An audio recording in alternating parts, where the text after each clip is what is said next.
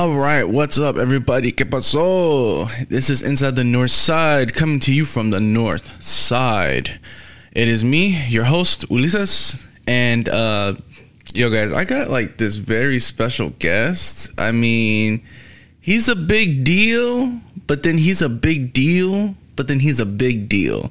So, I want you guys to put your hands together for Mega Man, aka Steven Martinez. Hey, thank you so much for inviting me on. I really appreciate it. You know, I've been really busy. I've been just got done finishing up part 4.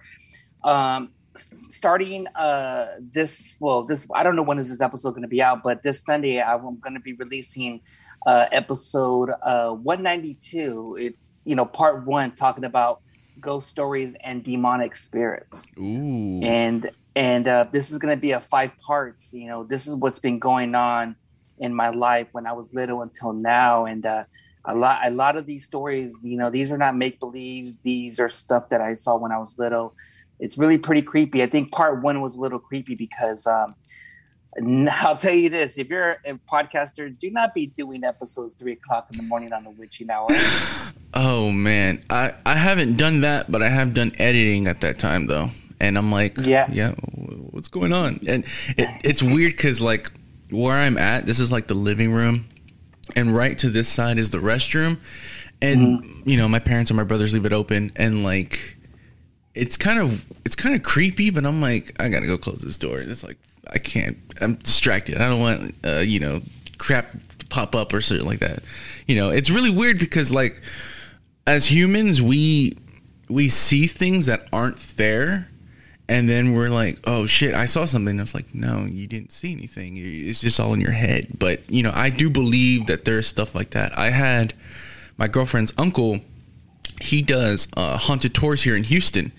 So he does, he takes you to like these graveyard sites, and he'll take you to one of the popular tours that he has is he'll take you to all these like bars in downtown. And we have like the oldest bar, I think in Texas, and it's haunted. There's no AC, there's no Wi-Fi. It's just like straight up old school. And like, if you go upstairs to the restroom, you can feel like the presence up there.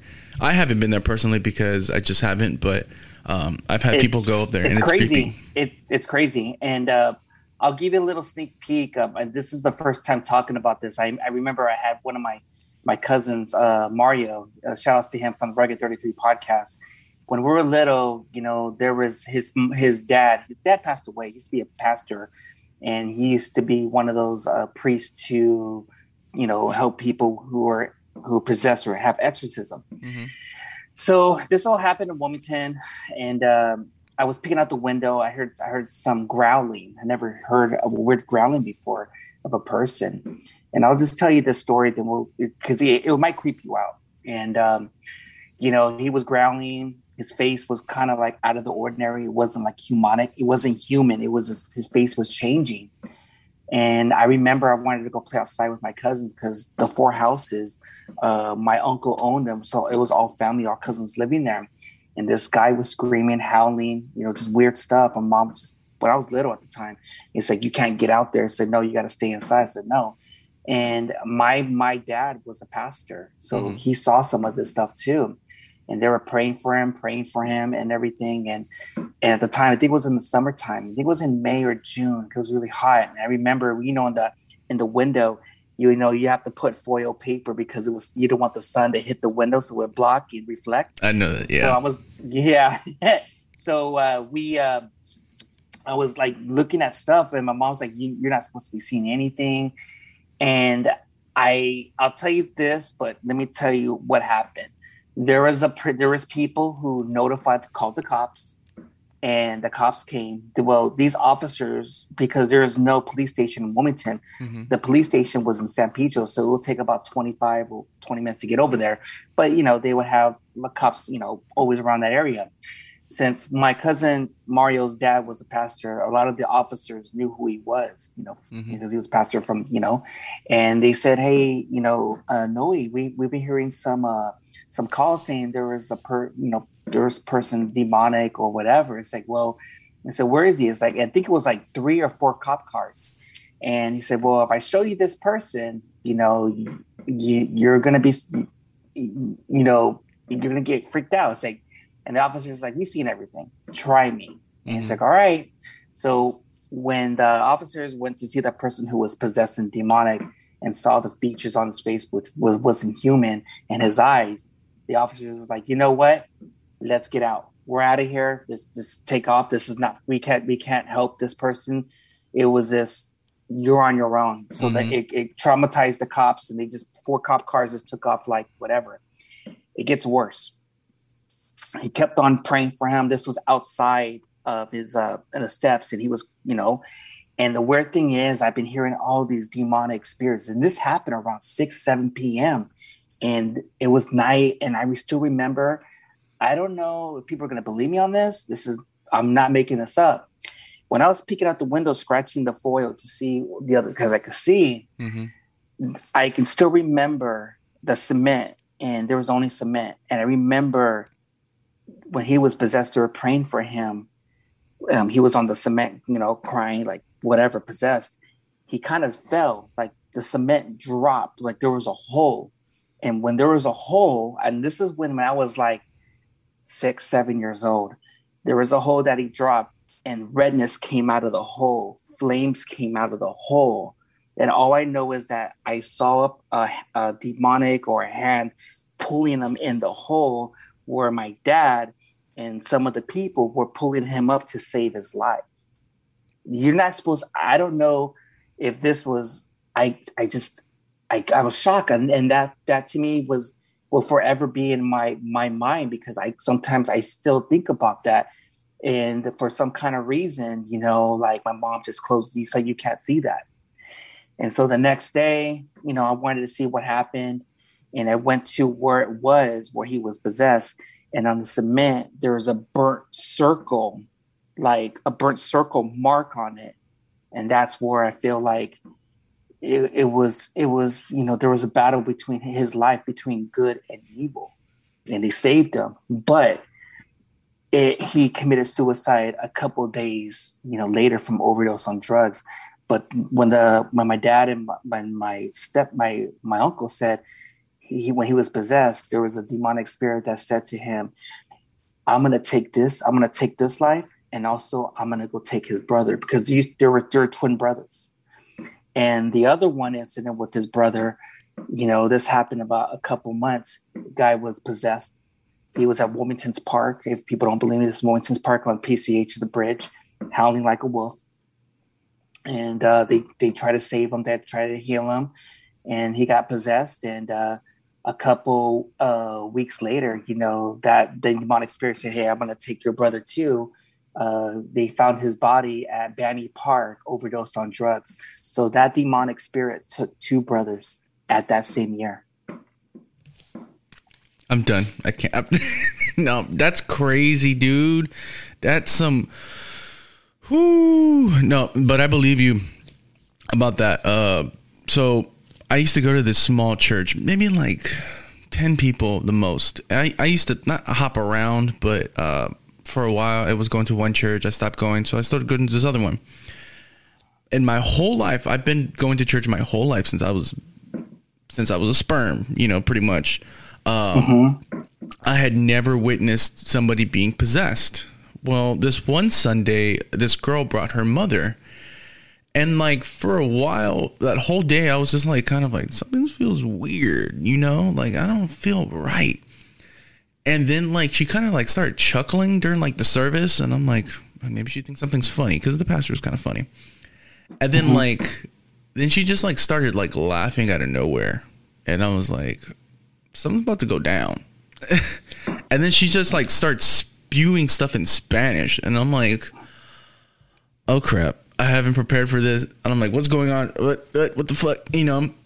So pretty much that lady was possessed, and she was on the floor like squirming and laughing and crying and screaming.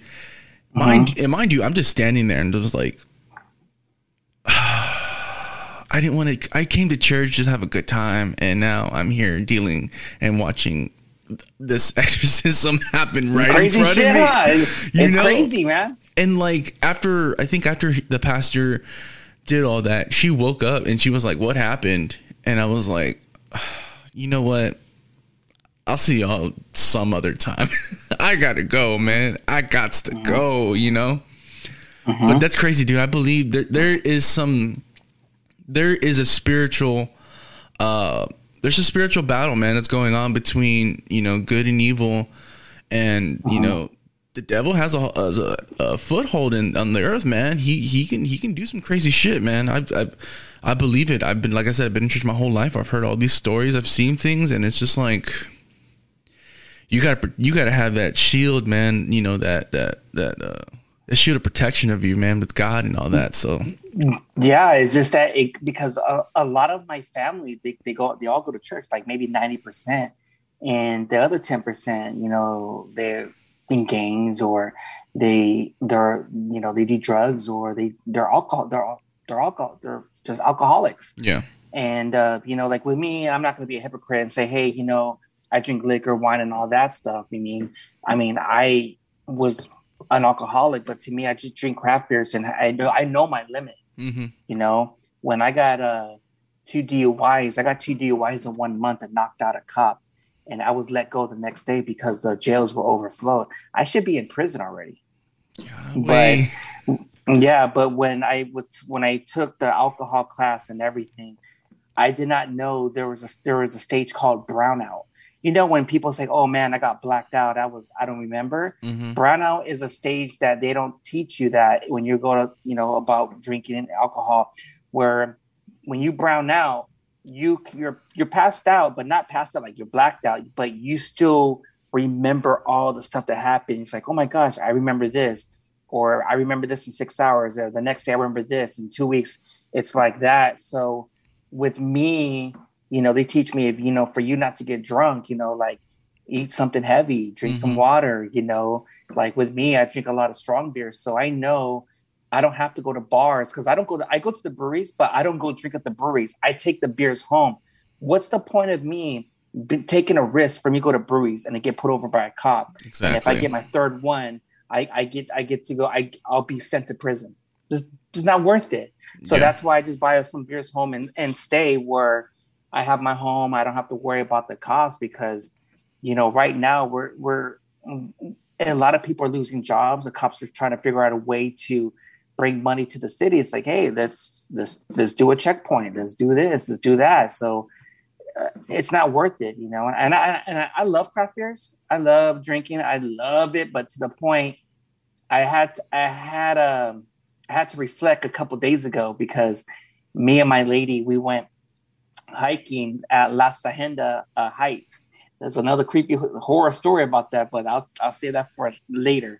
But we were doing hiking, and I haven't been hiking since years. And we went hiking, and that hill kicked my ass. And I was like, this hill kicked my ass to the point I could not even reach to the top. We were not even halfway. Like, we're almost there. And I made a commitment, because I wanted to, instead of me drinking 6 craft beers a day, I wanted to cut it to 1 craft beer a week, because I wanted to get my body in shape. I wanted to be, you know, now reaching 40 and stuff. I really want to go back to that hill and reach to the top and stuff and get better, because now that I'm going to be 41 this year, I really want to play with my kids, you know, and I don't know what, for some kind of reason, I just want to live a little more longer, because the craft beers, it does take its toll, you know? No, yeah, I totally understand, man. Like, I'm 27. I'll be 28 this year. And, you know, I don't necessarily drink a lot. I mean, when I drink, I do drink, but I'm very careful. But the thing for me, it's eating. I love to eat, you know, as Mexicans, we just love to eat, and there's so much stuff. And, you know, for the past couple of years, I have had stuff happen to me. Like, my grandfather has passed away. My grandmother passed away a couple of years ago. I had friends pass away. So I kind of go into like this mode where it's like I'm depressed a little bit, but I'm still cool. But like, I eat And then like after a while, I'm just like, oh crap, I gained like 40 pounds. And you know, I don't ever think about it. Yeah, that's the same thing. I get it. I know where you're at because I deal with anxiety, depression all the time. And when I get anxiety or depressed or feeling down, I start drinking a lot. I start eating a lot. And because I used to weigh right now I weigh 230. I used to weigh over 400 pounds. Wow. So to me, I know I can blow up like that. And that's the hard part because, you know, it's just, I don't want to be like a dick to my family, but I see my dad and my dad let himself go. It's like, oh, hell no, man. I can't be like that. Mega Man has to bring sexy back, you know? I know. That's all I've been hearing is Mega Man's got to bring the sexy back. Sexy Meggy. Yeah. I mean, for once, I want to see my dick, you know? Man. I can see my dick. But hey, yo, no, for real. Because when you drink a lot of craft beers, the hazes and all that stuff, it's hard. You're going to be stuck with that gut. And it's hard because those hazies, it makes you bloated where it's like you don't want to do shit. I've been there. Well, not necessarily with the beer, but with the food. There's like some foods where I'm just like, I'm gonna take a little nap, and then I wake up and it's like 4 hours later. I'm like, yo, where did the time go? Yeah, and because I work overnights, I took the day off for you today, so the work was kind of slow. It's like, hey, make man, take the day off today, dude. You have a lot of vacation. We got it under control. It's like, cool, thank you, God. You know, yeah. So I could spend more time with you doing this podcast. But doing overnights, and you're not getting that much sleep. You're drinking. You're eating a lot. This is where the weight gain comes into play. You know. Oh yeah, man. I totally understand it. I totally understand that. All right, so Mega Man, well, aka Steven, let's get to know more about you. So tell me about yourself. How were you as a child? Oh man, dude, I was one of those. I was like the real version of Curious George. He was getting into mischief, getting into trouble, just kind of just curious about certain things. And I mean, man, I was just used to getting the spanking every day. It's just fuck it. It was hard. Maybe I had ADD. It's just I was a hyperactive kid, and now I'm seeing like I just had a son like a year and a half ago, and he's like my little version of Mega Man, little Mega Man. And my lady was like, why is he so active? You know, we gotta take him out. He's just hyper. He's curious. It's like seeing me all over again. Mm-hmm. Yeah, I've heard somewhere that. I think when you have kids, one of them will end up turning out like you, and you have to like, what's it called? I think it was Rant. I think Jose was talking about that, where you kind of like, you have to like deal with the kid how you would deal with it or something like that. I forgot what it was, but I don't have kids per se. You know, me and my girlfriend haven't. We've talked about it, and like I would love to have kids, you know, but I'm kind of like nervous because like I know how I was a kid, and I'm like, man, how the hell am I gonna deal with this little bastard? yeah. I noticed that a lot of people that I know, they want to wait on having kids because some people told me like, oh, I want to wait to have a kid. Like, why? Because I'm not going to bring a kid into this world where all this shit's going down with COVID, you know, jobs are getting lost and these riots and these street, you know, just crazy shit, you know. It's just like, but me, when I was little, man, I had it hard, man. I mean, there was things that I saw that I should have never saw when I was, me and my parents were living in Wilmington, California.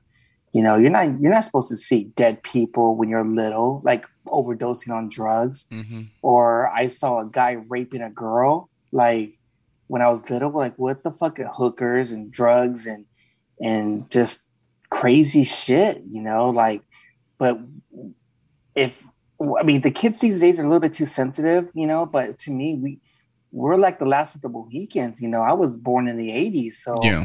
This is way before internet and on the social media, man, where, you know, those are the good times, you know, playing outside, you know, you look at 7 p.m., the lights go on. That means it's that time to go inside and just get into mischief, get into trouble and stuff like that. But when you're a kid living in Wilmington, my mom was like, you're only going to stay on the end of that street and you're going to come back. Because if I go to the end of the street, my grandma had the front house. Mm-hmm. She would call like, hey, Steven over there, say, hey, you got to go back.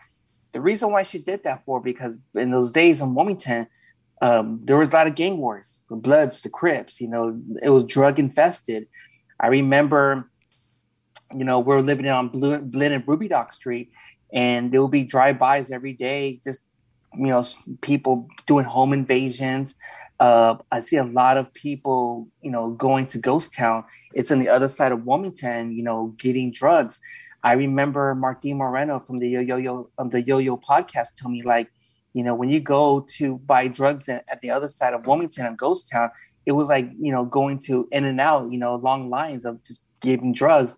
And I think and wonder why, because of Freeway Ricky, you know, he was, you know, distributing all those drugs and everything. Mm-hmm. And at the same time, he was an informant for the CIA, you know, selling all those drugs because of the whole thing with the contraband, with the whole Nicaragua would turn into a communist country where the Washington denied to fund them to stop communism. So how are we going to figure out a way? Let's sell drugs into the inner cities of LA to fund our little contraband war over here in South America. Mm-hmm. So that's what was really going on until, you know, drugs, people getting killed and everything were enough's enough. And that whole, I mean, people were, I heard stories of people being hostages, people getting kidnapped, you know, it was all blacks and Filipinos and that's it. And they started doing these raids. He started doing these junctions and he started kicking everyone out and stuff like that. And, you know, and now Wilmington had really, really calmed down a lot. But those 80s and those early 90s was a war. It was a war. That's crazy. And that's one of the reasons Black people don't talk about, you know, when about Wilmington. You know, we had it hard. You know, there was a podcaster, I'm not going to mention who, he criticized me because I did a documentary and I said, hey, if you can make it out of Wilmington, you can make it out of anywhere. For him, he got mad. He thought I was mocking our city, saying, why would you say, like, if you can make it out of Wilmington, you can make it out anywhere, saying like I was disrespecting our city. But the reason he didn't understand is like, if you can make it out of Wilmington, you can make it out anywhere. The reason why I said that for is because Wilmington, California toughened me up for days like this that were going on in society right now, mm-hmm. where a lot of people right now are giving up. I give up. They're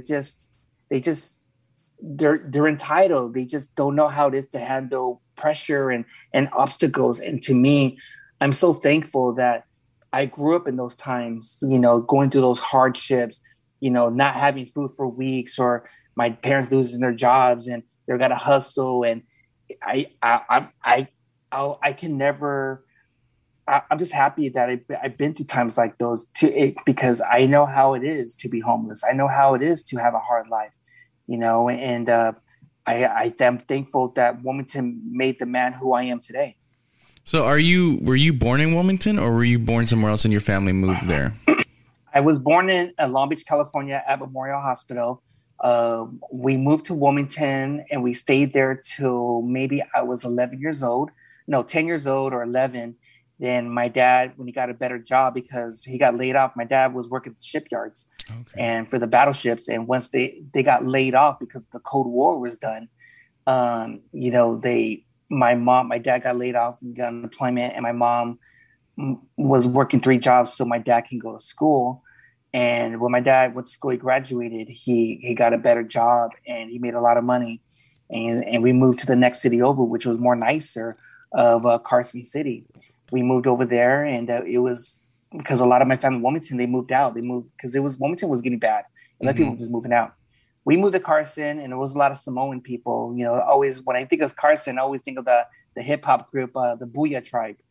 And Carson was it was different. But I was a little homesick because a lot of my childhood friends or my cousins moved, and it wasn't the same.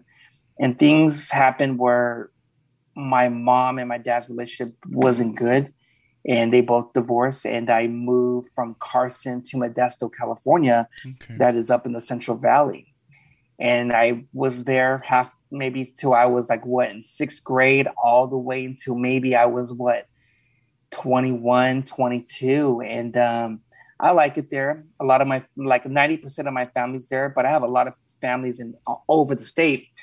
Modesto, now is nice because a lot of when I was back then, there was little cities around it. But now that Modesto got, bigger, and a lot of people want to move there because that's where you can there's a lot of cheaper homes. Mm-hmm. All the little cities connected to Modesto made one metropolitan, big city. And I was there, then I was with my mom. Things didn't work out. And, I was moving back and forth with my mom and dad. My dad was living in Lakewood, and I wanted to stay with my dad, but the relationship was done. So I moved back, and my mom, I was just I was a troublemaker. I was in mischief. I felt like when you're in a broken home, you're trying to look for guidance. You're trying to look for a role model. And I thought my dad would be more of a role model. And my mom at the time when I was living with her, she was working 3 to 4 jobs. So she was never home. So I would be just doing random shit. There was even times I was doing drugs. There was times I got shot at a couple times, and luckily I'm still alive talking to you. And, I got my shit together, but I wanted to give one last try with my dad, but my dad, he wanted to retire because when this is before the recession hit, and my dad moved to Texas. He moved from Lakewood to Texas, and he lives right now in Fort Worth. Okay. And I wanted to go check out Fort Worth. I haven't really been out to Texas, but I always hear things, the weather, and then the humidity because it's too hot, it's too cold, and it's just, I like it. Go big. You guys have awesome high school football games. You take your football seriously. I mean, your food. Go to Houston. There's a lot of Vietnamese community because I like pho. I like Cajun food. I love Cajun food. I'm gonna have to turn on my Texas accent for you. Hell yeah, we do basing bangs over here, man. It's seriously, dude. Like Fort Worth, I haven't been up there to Dallas Fort Worth area. I have a cousin that lives up there. 2 cousins actually. My cousin. But how far is it from you? How far is it from you? About like Dallas is about like 5 hours away. Oh shit. Yeah, dude. I'm gonna tell you something. So, like from going to from LA to San Diego is like 2.5 hours or 2.5 hours, right? Yes. How far is it from LA to like San Francisco or Oakland or whatever? 6 hours. Okay. You can literally travel that amount of time in Texas and still be in Texas. That's weird. It's so insane, but I love it. Like my cousin lives in Austin. That's about 2.5 hours, maybe 3, depending on, we like to stop and this is that. So we have this gas station here called Buc-ee's. And I swear to God, you walk in and it's like, it's Texas heaven, man. They got barbecue on the left. They got all this food. They have everything you can think of. They have it at Buc-ee's. But yeah, Dallas is like about 5 hours away. But yeah, dude, Texas is amazing. Have you never been to Texas? Have you? I know. I don't know if I told you, but I was telling people that I want to make a trip for a week because I want to do a podcast invasion. Oh yeah, I think you were telling me about that. Yeah, there was a couple people, podcasters, who reached out to me and they say, "Hey, we can do a Zoom," and it's like, it's not the same. I want to do it face to face. I need that interaction. I need that energy. Oh, dude, if you do that, for real, hit me up. Wherever you are at, if you're in San Antonio, if you're in Austin, or if you're here, let me know. I will show you around the city. I will be your guide, and I will show you all the cool places that we go to, man. I like how you said, because there is 6 people I want to get on, and they all live in Houston area. Oh, for sure. I hope we hold it down right here, man. We can do that. Yeah, but I want to do a podcast. I was telling you earlier, a while back about there's a girl out there in San Antonio, Chicana Cheeseman podcast, and I want to get her on. And she's like, "Oh, we can do it over the phone." And this, like, I don't want to do it like that. I want to do a podcast and go fly to you. And she's like, "Huh? You want to do a podcast with me? You want to fly just to do an episode for 2 hours?" Like, that's the commitment you have when you're a podcaster. I want to go above and beyond because, like, wow, he took this thing very seriously.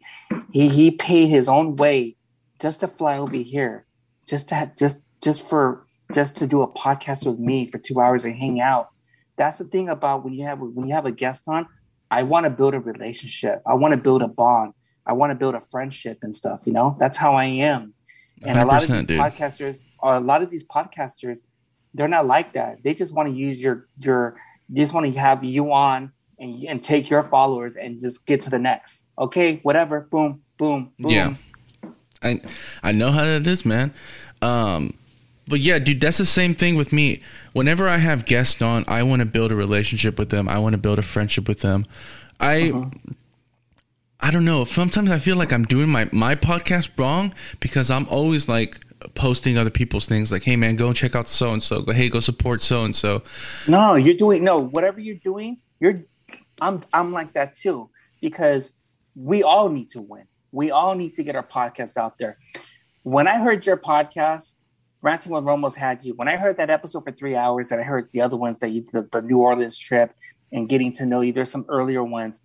I already know, like, I can relate to this person.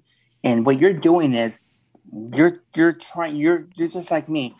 There's a lot of podcasters that are diamonds in the rough. There's a lot of very underrated podcasters out there to have the stories told. And when I heard your podcast, and I was like, sold. I like your podcast how it is, and just don't feel down, because I'm the same way too. You have a very good podcast, man, and I want to be honest. You have my approval. Thank you, man. I appreciate it.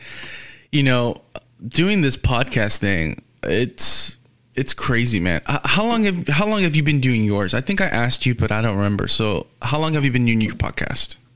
I started doing a podcast since 2018, but I did the podcast on accident. On accident? You know? Oh, I'd like to hear this story. The reason why I did that on accident, because I've always been like a huge podcaster fan, listening to Rogan, Tom Segura, Tom Green, Adam Curry. Adam Curry is the godfather of podcasts, of how everything started, because of Adam Curry. A lot of people don't know Adam Curry was a VJ for MTV. Adam Curry now lives in Austin, Texas. And hearing him, how it started and everything, and selling the podcast to Apple's, to Steve Jobs, and this is how a podcast all started. I wanted to do a podcast, but before we get into that, I was a huge comedy fan, you know, going to comedy shows and everything. This all started was when Joe Rogan from Joe Rogan's podcast invited George Perez, he's a comedian, and he invited to on a show when Joe Rogan was in LA. And Joe Rogan likes to push a lot of people to do podcasts because he's always, hey man, you have a good story, you should do a podcast. Joe Rogan planted that seed to George Perez, and say you should do a podcast. You sure, dog? Yeah, do it. And 2 or 3 weeks later, George Perez, he's a comedian, started the podcast called George Perez Stories. When he did, I quickly subscribed on my Apple Podcast. Hearing the episodes, he had Jason Rouse, he had Ezon, he had Cy Digetti, his co-host, XG Xavier. He's a producer, but also he's the producer. He does the podcast with Sam Tripoli called Tinfoil Hats, where they talk about conspiracy stuff. Oh, cool. And Ezon is always on. Ezon is the co-host of the Dr. Green Thumb podcast he does with us, Be Real from Cypress Hill. Nice. So when you meet all these people and have all these connections, this is where everything comes into play. He had on Martin Moreno. Martin Moreno is a comedian, his son Hooter. They're comedians. Martin Moreno he was a comedian. He went on tour with Fluffy, Gabriel Iglesias. Yeah. He had on Jack Jr., Renee Garcia's, Sophia Nix. The person I never knew, but I heard his name out there in my ear. He invited Felipe Esparza on the podcast. And when he was like, "What's up, food?" When he said that, I was sold. And hearing all these people, I started tagging them on stories like, who is this guy? Mega Man.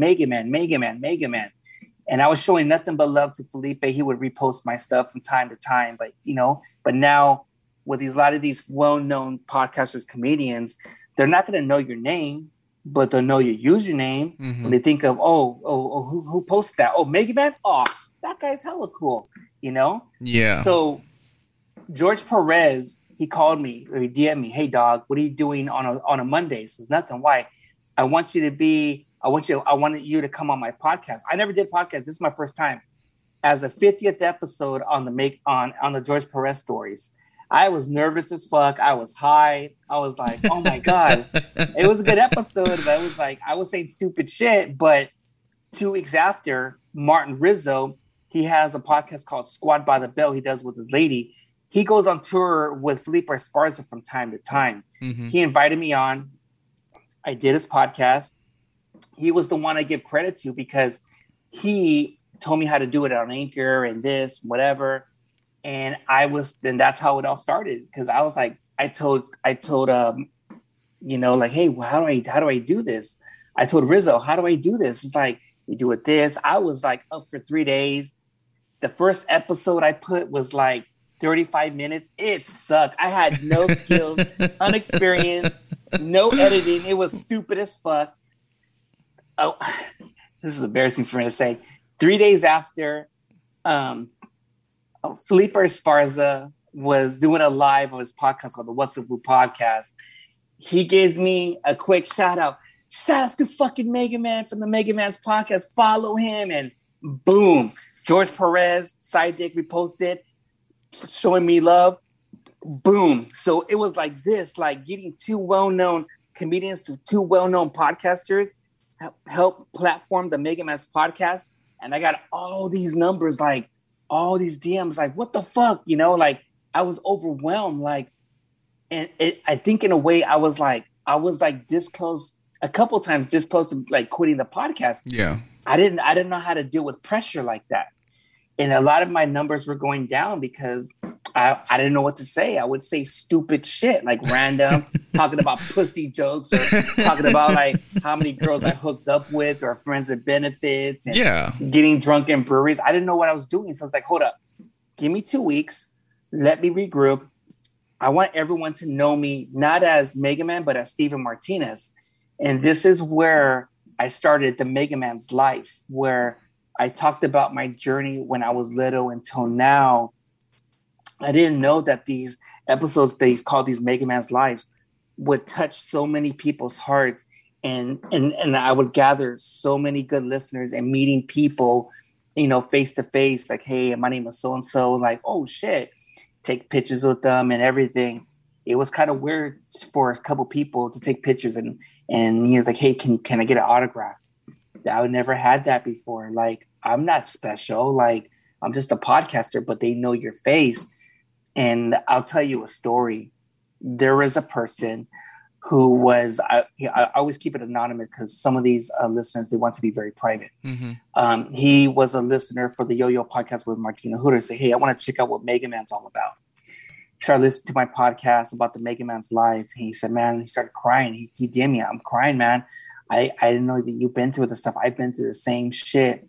And I said, I just want to say I'm thankful that I saw your podcast and it helped me so much because, you know, I was going through some mental problems. You know, I wanted to commit suicide. I was doing drugs because the story was, you know,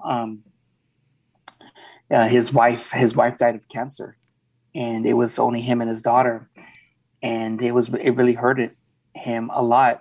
And the next year, his daughter got killed by a hit and run person, and he lost his wife in 1 year, and the next year he lost his daughter, and he had nothing to live for. He was doing drugs, and he was telling me I was trying to listen to any type of podcast that's going to help me out in my depression. When he started hearing the Mega Man's Life, I started, you know, he started crying, and on one of the episodes, I don't know, it was part 3 or part 4 of the Mega Man's Life. He was telling me 2 weeks I was going to commit suicide. But when I heard that episode, not over exaggerating, not lying about this, he wanted to take his life. But when he heard the episode, it made him, he's like, I'm going to reach out to Mega Man. I want to see maybe he can hear me out. And I didn't know at the time that he wanted to commit suicide. But if I ignored his DM, who knows, he would have been dead. And I'm just thankful that I started reaching out to him, saying, hey man, you're going to do okay. You're going to be good. I met him. He's a super cool person. Now he got his shit back together again. He got remarried. He has 3 kids, and he still listens to the Mega Mask podcast till this fucking day. You know, hearing all that, dude, God is using you, man. For real. God is using your story and your life to reach out to these people. And like I said, as podcasters, we're just normal people. We tell normal stories. We tell people about our life.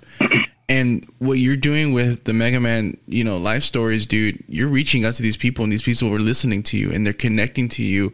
And I believe God is using you that way to bring these people out of their depression and reach out to you and to show people like, hey, look, you know, even if you're at the way lowest, the only way you can go up, the only way is up. You can always go up, you know. And I really just I love that, dude, that you're using your story to reach out and to show these people, hey, look, I'm just a normal guy.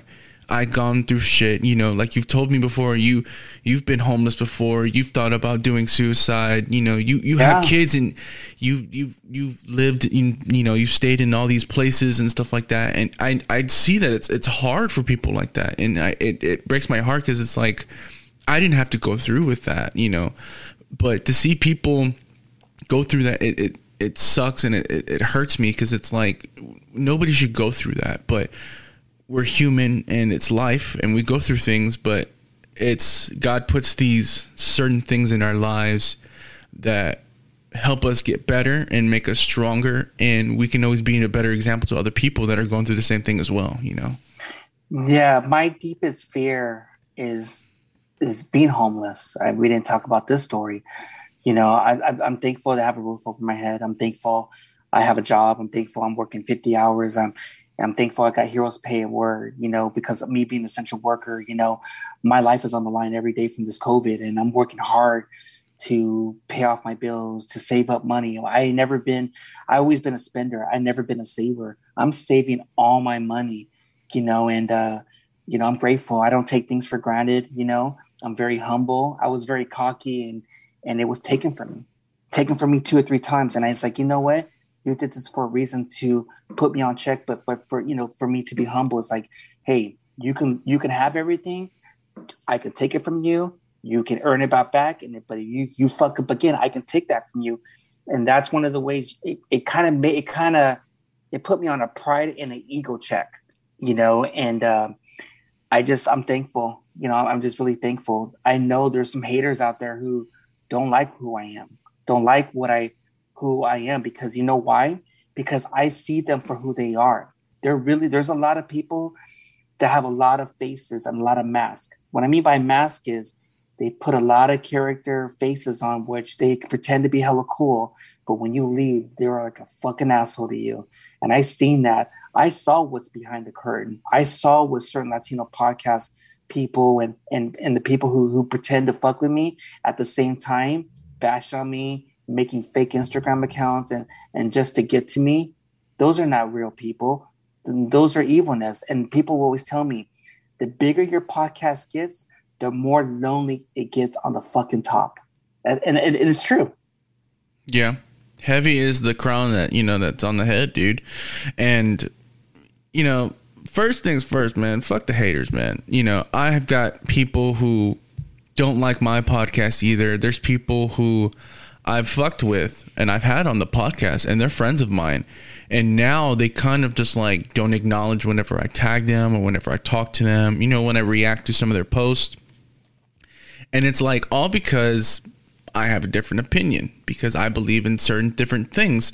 And like you said about the mask, I mean, I can see through bullshit now. You know, my girlfriend, she was like, you can't bullshit. Yeah. You know, ever since I've been with her, it's like I see things more clearly now. And I know when people are fucking, they're putting on the mask and they're being fake. And I know when people are being genuine. And there's a lot of people that I know that are fake as hell, man. And it's like, why are you hating on Steven? Why are you hating on so-and-so? Why are you hating on this? Because what? Because of your own self, your own life, that you don't have anything going on. So you just want to be like, I'm just going to start being hateful and rude to people because it's going to make me feel better. But why? Why do you have to do that? You know, it makes no sense. it's jealousy and envy and stuff. And with Ranting with Ramos and me, shout outs to him. We see the finer picture. We see what's behind the curtain. A lot of people don't know this, and there was a Latino podcast war last year. Really? With me and Buddha. There was a lot. Yeah, a lot of people think like, oh yeah, we're supposed to help each other out. I'm gonna be honest with you, and I'll say it straight up, man. Latino podcasters, it can be sometimes. Now I don't want to say sometimes, all the time. It can be very cutthroat. They can pretend to be hella cool and everything. At the same time, they can be bashing on you. And if you put certain podcaster on check, like what they say and what they do, they'll blast you. I'll give you an example. The whole last year with this whole Latino podcast war with me and Puro Cultura's podcast in Minnesota, that was real. Because, to me, I was fed up. I was fed up. It's like, why are you a pro-Latino podcast speaking, talking about certain things that you're not from here in the LA scene or from the Texas scene or the Oregon scene or certain areas? And why you keep on dropping the fucking M-bombs, dude? Dude, like, for real. So Jose did an episode, I think for last Friday, and he was talking about the Chicano podcast, and exactly he talked about Puro Cultura, and I've heard about them and I followed them. I thought like, hey, they're Latino, let me check them out. So I listened to their very first episode that came out in 2019. Dude, that whole hour episode changed my opinion on them. They dropped the N-word. They're supposed to be about the culture, but yet they're being fake, and they're and I looked through their Instagram, and I'm not bashing these guys. They got their own opinion. That's how they feel. They're up there in Minnesota, that they might have a different opinion than us Latinos here in Texas and LA. But if you're supposed to be all about the culture, then you shouldn't be blasting and talking shit about your fellow man, because we're all supposed to, like you said in your live video, we're all separated. We're all divided, man. We can't come together, and until we stop bashing each other. Like, I got nothing against Puro Cultura. I mean, I don't even know them. I just listened to their first episode. The thing is, the reason why I don't like them, because I know Ramon from Chicano Shuffle, and I'm gonna name drop, and I don't care, because I went against 9 Latino podcasters, one of these major Latino podcasts. They try to cancel me. They cancel culture. They try to say, we're gonna take down your podcast. I lost, like, I had to make a new account, and I lost a lot of good people. But you know what? When I think about it more, you weren't supportive. You were never supportive. So when the situation what happened with me, Puro Cultura, because I called them out on the bullshit. Yeah. The thing is, if you're gonna be a podcaster, you better have fucking thick skin. You better own up to it, because you might have listeners, or you might have people who might challenge you on your authority of what you talk, or what you say on your podcast. So you better own up to it. Well, with them, they don't.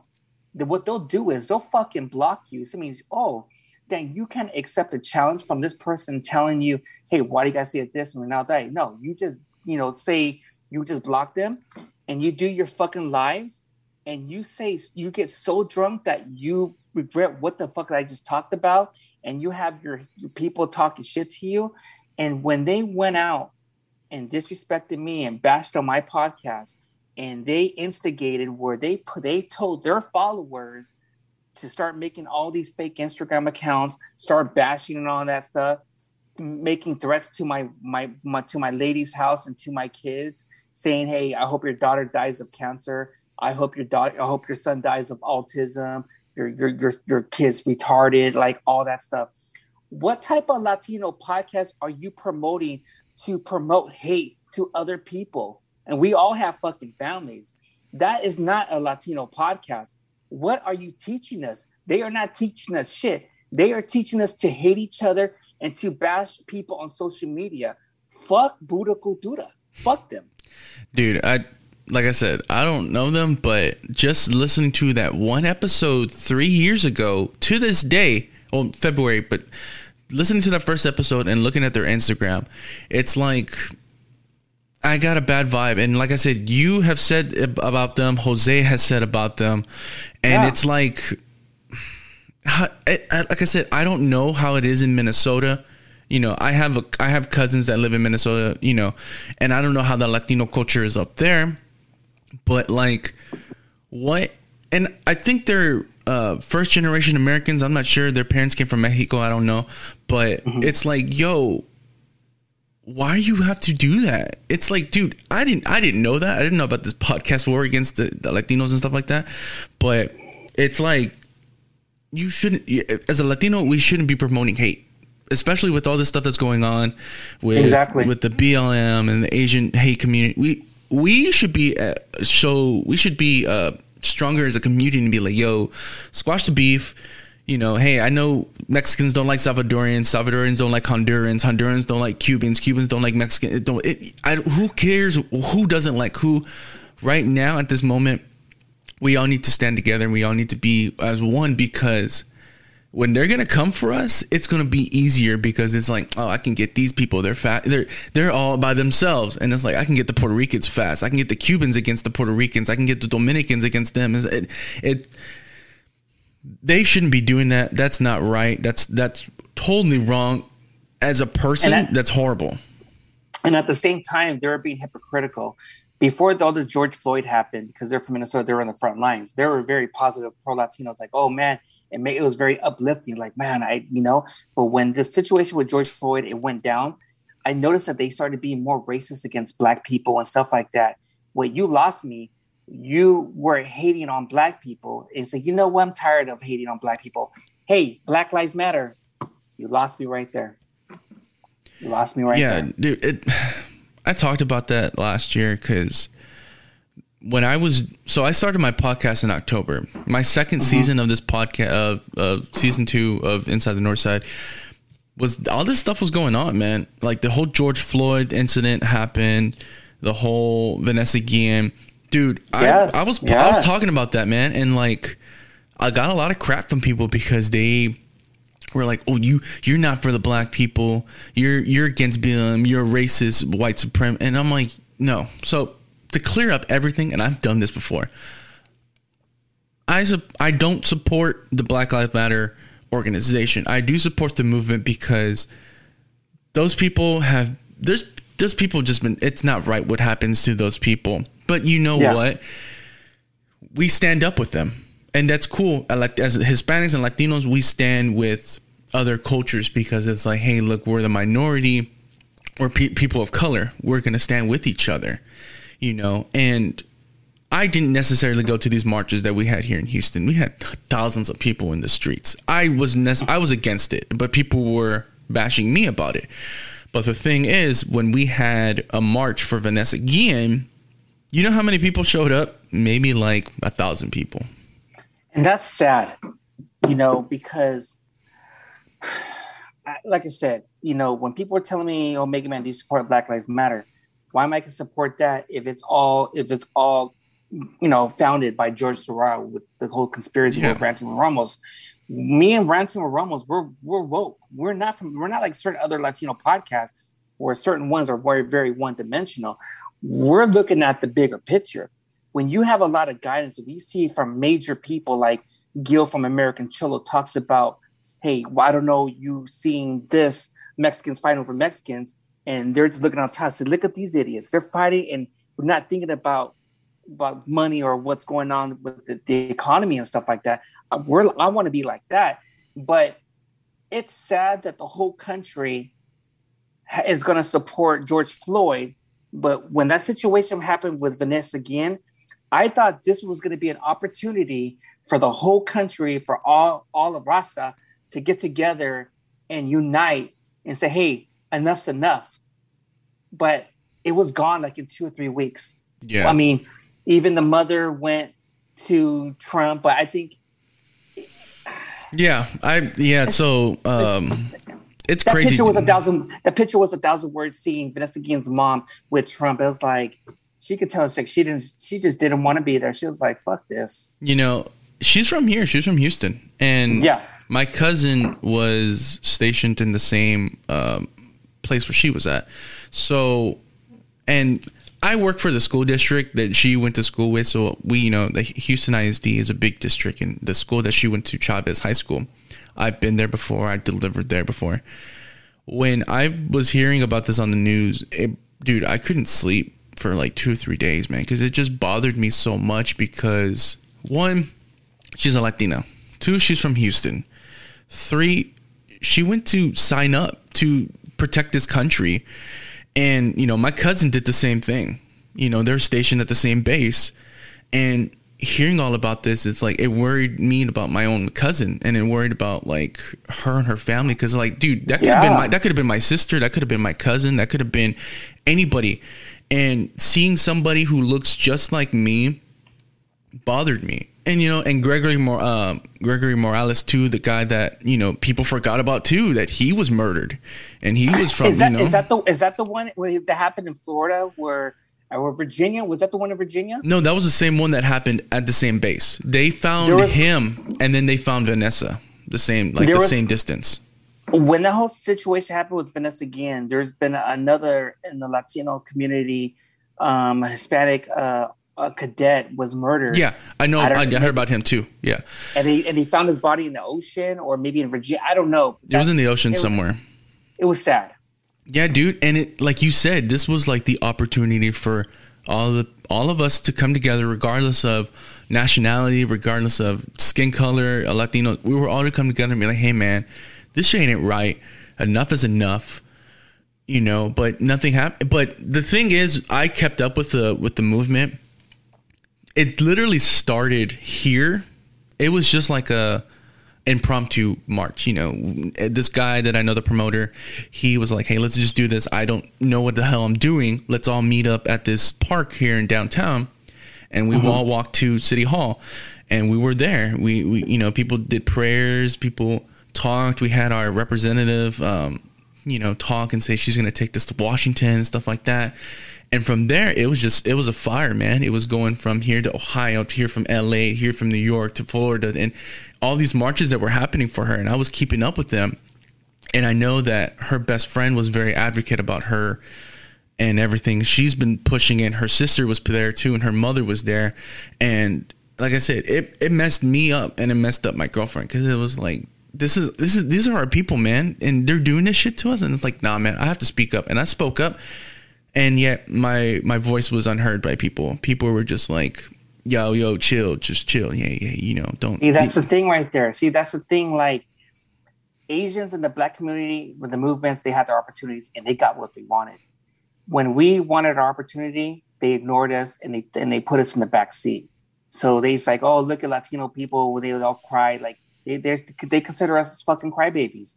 You know, they're crying like, you know, what's going on with the street vendors, you know? It's sad, you know, and it you know, that's it. I want to be honest. That thing was, well, I used to live in Central Valley. That is, to me, is not ordinary. That stuff was been going on since I was young, when you see a lot of these street vendors were getting execution or killed by the Black community, by the Black people, by our own people, of course, you know, and everything. Who knows if they were going to be robbed? Who knows if they were just, hey, you know, if you don't pay us, we got to fucking tax you. If you don't get my money, we're going to fucking kill you. Yeah. Jose told me about that, man. We're keeping it fucking real. Jose was telling me about that, you know, some of these paleta men and the elote men, you know, some of, like, I guess communities would tax them, but, you know, they would also support them and buy from them. Dude, we don't have that. I mean, we have those here. We have the elote man. We have the paleta man. But nobody fucks with them here. And it blew my mind that's happening in California. It's like, yo, that's crazy, because I've never here, Houston, nobody fucks with them here, because we have a lot of Hispanic people, but a lot of the Black people they buy from them too, you know, because we all hang out with each other. We're all cool. So a lot of the people from here, from Houston, we watch out for them. But they don't fuck with them. But it's crazy that they're fucking with them in California, and they're doing that shit like they did to that man, execution style. And it's like, what perceives you in your mind to go and mess with this man who is a small business, who's trying to provide for his family, just to kill him for what? Because you don't like him? Because he's what, Hispanic? Because you don't like what he does? Because what is it? What perceived in his mind to do that? It's crazy. You know? It's sad. You know, it's really sad. You know, we're seeing, you know, hate, you know, when people are telling me, hey, Megan, man, you got to talk about this. To me, it's very delicate, you know, because I don't discriminate. You know, I have a lot of Black friends, a lot of Mexicans, a lot of Filipinos, Islanders, all that stuff. You know, the situation happened with, they said was a Black person who shot him in the head, execution style. And there was a person I saw who posted, these are the people who are going around with some kind of mafia or some kind of certain kind of gang is going around just executing certain Latino people and stuff just for the fuck of it, or maybe random people. With that situation, what was going on in Long Beach with you know, with those Black people were going against the street vendors, to me, it hurt my heart. Why are you fucking doing this when we had to stop this war with the Blacks and the Asians and the Mexicans and the Filipinos and the Islanders? Those late 80s, early 90s wars, there was a lot of people lost in the streets in Long Beach. A lot of people don't talk about it. But you know what? A lot of those OGs were always trying to tell these youngsters, yo, you can't be doing that. The youngsters these days, and with their social media, with their world star hip hop, with their social media and their clouds, they do not give a fuck and they do not respect us and shit. They think like, hey, I'm just going to get the clouds and the likes and, you know, I'm going to go shoot someone and I'm going to have it on live Instagram. You dumb fuck you. You're an idiot. You know what it is, man? It's that these Gen Zs and some of the millennials, they weren't taught with the, what's the word? They weren't taught with these same things that we were taught. My parents taught me to respect one another, treat others to people the way you want to be treated, you know, stand up for what's right, you know, stand up for people that need help. And it's like these kids nowadays their parents don't know that. Their parents are fucking 35, they're 40, and they're, you know, the ones that were doing the same shit too. So it's a cycle that keeps going.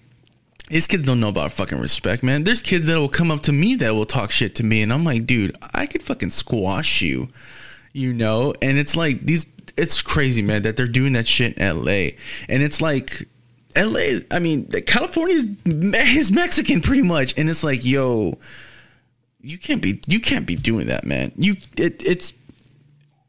I really want to be. I'm upset, man, because it's like I'm here and I can't do anything. The only thing I can do is just talk about it.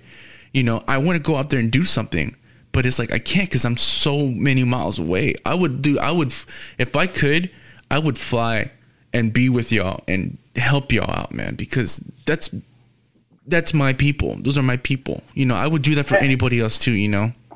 I got challenged by some youngsters, you know, face to face, not on these grams, whatever. And I taught them, it's like, yo, why are you doing this shit, man? When you see on social media, because you guys are looking up to Cardi B and Tekashi 6ix9ine and all these trap musics and all this is like what's in, what's not, this TikTok. Who gives a fuck about, man? What is that going to do? Your social media, what is it going to do for you? It's going to, when you're on people who are on social media a lot, what's going to do is it's going to make you not talk to me. You're going to have a lack of communication. You're going to have a lack of education. What is Instagram going to teach you? Nothing. To take a fucking selfie? What is it going to do? Like, I want to conversate with people who's like, hey, I don't want to be on my phone. You know, I get shit from my lady. It's like, hey, you're always on your phone. So you know what? Yeah. I'm going to put my phone away and all that. I shut my phone off. And there's times I even shut off my apps on certain things. It's like, what'd you do that for? Are you hiding something? I said, no. I want to sit down with you. I want to spend time with you. I want to have a good conversation. I don't want to be on my phone and little by little, we're going to have a lack of communication when the time we spend time together. And I don't want that. Yeah. And with my oldest son has autism, but it's mild, but I want to be there for him more. Like my son is on the computer because of the COVID, his school and everything. But I can tell he is lacking communication. He's lacking social skills because he's in his room doing his homework, and I can tell his energy and his vibes like, yo, let's go out. Hey, what, are you okay? Are you doing good? And even with my daughter, I haven't seen her, but I know she's doing good. But with my little one, I do not want him to be looking up to these certain people on social media. I want him to be looking up to like people who inspired you, you know, like reading books or people, you know, if I tell people like, hey, do you know who, like the youngsters these days, hey, do you know who Nelson Mandela is? No. Yeah. Yeah, sad. You know, it's crazy. Like I went to high school like 07, from 07 to 2011. So social media, the only thing that was social was MySpace. That's the only thing we had.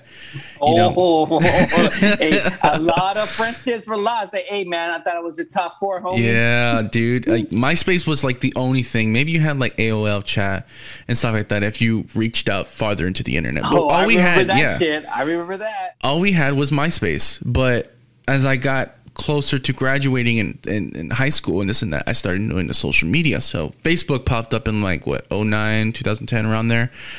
And, you know, I know Facebook was kind of like for the college kids and stuff like that. But then when it became public for a lot of people started signing up. People from MySpace went to Facebook.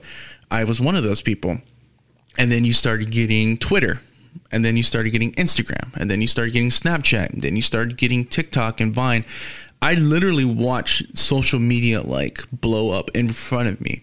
And I'm not going to lie, man. There's times where I'm on my phone. I'm not paying attention to my girlfriend. My girlfriend is the same thing, you know, and it's because, like I said, we're podcasters. So we're constantly just on our phone promoting. Hey, I got to do this. She has a vlog, you know, she just started a vlog a couple months ago. I kind of was like on her butt. I was like, hey, man, you got to do something, man. You're never productive. You got to do something. So she started a vlog and she's doing really well. But like I said, we are both on our social media just putting this and that. And like you said, the lack of communication gets thinner and thinner every time to where the point where it's like, why are you always on your phone? I was like, why are you always on your phone? And it's like, why are you giving me shit about that? You know? And like you said, you know, these kids don't know about shit. Dude, my cousin, she's 17. So she asked me this question. She's like, who's Cesar Chavez? Why do we have a day? Why do we have Monday off? Because Monday is Cesar Chavez Day. She's like, why do we have that day off? And I was like, hey, yo, what the fuck? I was like, you don't know who Cesar Chavez is? She's like, no. Dude, it's sad. It's sad. It's sad that the kids these days, these new generations of kids, which I think this is they're going to be looking up to us as like, hey, save us from this, you know, because we are. Gen Z is bad, dude. Gen Z is horrible. Yeah, it's sad. And that's the thing we didn't talk about also, where with my life, it changed with social media, is when you watch that documentary on Netflix called Social Dilemma. Whoa, that really would wake you up thinking to myself, our phone is watching, recording, listening to what we say in our algorithms. Oh, hey, say for example, it's like, hey, Mega Man, I was like, okay, puppies. I get a whole bunch of puppies. Oh, Mega Man's like Asian girls. Oh my God, I get a whole bunch of Asian girls, or just anything and stuff like that, because they're watching. That to me is like, it makes me, and because everyone goes with social media, and I think with this COVID that happened, it made things worse, where it brought a lot of depression out. It showed a lot of true motherfucking colors on a lot of people. It's like, whoa, I can't be affiliated with you anymore because now I see for who you really are. So I'm kind of, I don't want to say in a bad way, I'm kind of thankful for this COVID that happened, but it brought out a lot of evilness in people where it's like, I have to push away. I can't be affiliated with you. But at the same time, it made me find myself more deeper, and also with the drinking, also what was I doing wrong in my relationship, in school, with the family, with the social media. So to me, I'm in a good place right now where it's like I have everything balanced now. But like I said, with the new generation of these kids these days, they're lost. They're just lost. Dude, it's even in my own generation with the millennials. It's like they're lost too. Like you were saying, you know, COVID, it kind of was a curse, but it's also a blessing because people started coming out of their shell and you started noticing who they really are. Like I said, I had a guest on this show. friends of mine. And like, I thought they were cool, and I thought they were, for everybody and this and that. Well, they made this comment, because I used to do this thing where it's called Answer the Internet. It's a video. It's a game. So we did this one question. I was thinking about this too. I was like, if you could get rid of one thing in the world, what would you get rid of? And she straight up was like, white people. And I was like, at that time, I didn't think about it. But now I'm like, yo, that's racist. You wouldn't have said that 2 years ago. But now I truly see for who you are. And it's like, I don't know if they fuck with me now because of what everything I'm talking about. But it's like, you guys are my friends, but like, I will still support you. But the shit that you say, I can't fuck with, man, because it's a double standard. Because I've had friends who support BLM. They're Mexican, they're Latino. And with Vanessa Guillen, nothing. With Gregor Morales, nothing. With the street vendors, nothing. The Asian hate, literally, I was talking about this like 2 weeks ago, a couple weeks ago, because I started seeing that, and my girlfriend started posting this stuff. She'll send me stuff, and it's like, yo, what the fuck's happening with these Asian people? I didn't think about it, that these people were getting criticized and doing this shit to these people because they're blaming COVID on China and stuff like that. And it's like, all Asian people aren't Chinese. All people, they're Vietnamese, they're Korean, they're Taiwanese, they're Japanese. And it's sad to see these people get put in this box and then get blamed for something that wasn't even their fault. So yeah, I stood with them. I'm standing with them. I have friends that are Asians. I have friends that are Filipino, and I stand with them, and I posted about it. All these people that saw it, that I know that supported BLM, nothing. And now that all these celebrities and people are talking about it now, it's all like, I gotta post this now because so-and-so was saying. I was like, yo, bitch, why weren't you saying this shit when I was talking about it a couple weeks ago? Because everyone's doing it, because everyone doesn't want to be a leader. They want to be a fucking follower. True. That's fucking true, dude. Like, and that's the thing with me. I don't want to be a leader. I don't want to be a leader. I don't want to be a follower. It's like, hey, I just want to focus on me. Because I don't want to work for someone, which I kind of did work at a grocery store. Yeah. But I just like, and people will tell me, man, Mega Man, we depend on you. Like, say something. Like, we want to hear from you. Why? So you can repost it, or for you to criticize me? Like, yeah, exactly. That's the platform that we're on, dude. It's like, hey, like you said, hey, talk about it. And it's like, we do. And they're like, I don't want to hear that. I want to hear what I want to hear. And it's like, how do I know what you want to hear? You don't tell me. I'm telling you from my own opinion, and people will criticize you like that. People will either love you or they'll criticize you. Even with our own people, they, like, hey, Mega Man, say something. Well, whatever I say in my mouth, you might agree, or you might not agree, or you might just fucking bash on me, man. Like, come on, dude. That's the thing that George Lopez says. Mexicans, us Latinos, can never be happy for nobody. That goes with the family. That goes with anyone. Oh, mira. Oh, look at him. Why he's doing this? But when you get fucking big, mira, look at him. He's big now. Like, be like him. Yeah. But at the same time, you're gonna have an aunt, you're gonna have a cousin says, I don't know why you waste your time doing this, but when you do get fucking big, be like, hey, with me, I won't mention, I have family members and say, you just waste your time doing fucking podcasts. But now, in a year or two, they're like, man, I'm a believer, man. I was doubting you, but you know what? You're doing it. You're doing it. That's why you never judge a book by its cover. Just keep on doing it. That's why, I like to be that horse with the blinds, where I just not worrying about this side or this side. You're just focusing on one thing. The reason why, because I got a lot of mockery for this, because I did a podcast and a lot of people heard it. It says, what's your ultimate goal? And I told him, my ultimate goal before I die is, hopefully he's still around still, is I want to be a guest on the Joe Rogan's podcast. And I'm not going to mention this podcast, but they started laughing at me like, oh, you're never going to fucking make it and shit, and all that. And I'm thinking to myself, see, And this is the thing that I'm very selective of who I support in the Latino community when it comes to podcasts or the Latino community, because what happens if, I'm just saying what happens if one day, let's say, for example, let's say, hey, Mega Man, hey, what's your ultimate goal? I'm going to be on the Joe Rogan's podcast, and you are mocking me and laughing at me. Then all of a sudden, in a year and a half, you see me on Joe Rogan's podcast. How would that make you feel? It's like, fuck. You feel shitty. You feel shitty and all that. But to me, I feed off negative energy, negative or haters, because that motivates me when a person says, you're not going to do it. You're not going to make it. Like that movie Dewey Cox. You're never going to make it. Like, yeah, I know. I always say that shit. But I always prove people wrong.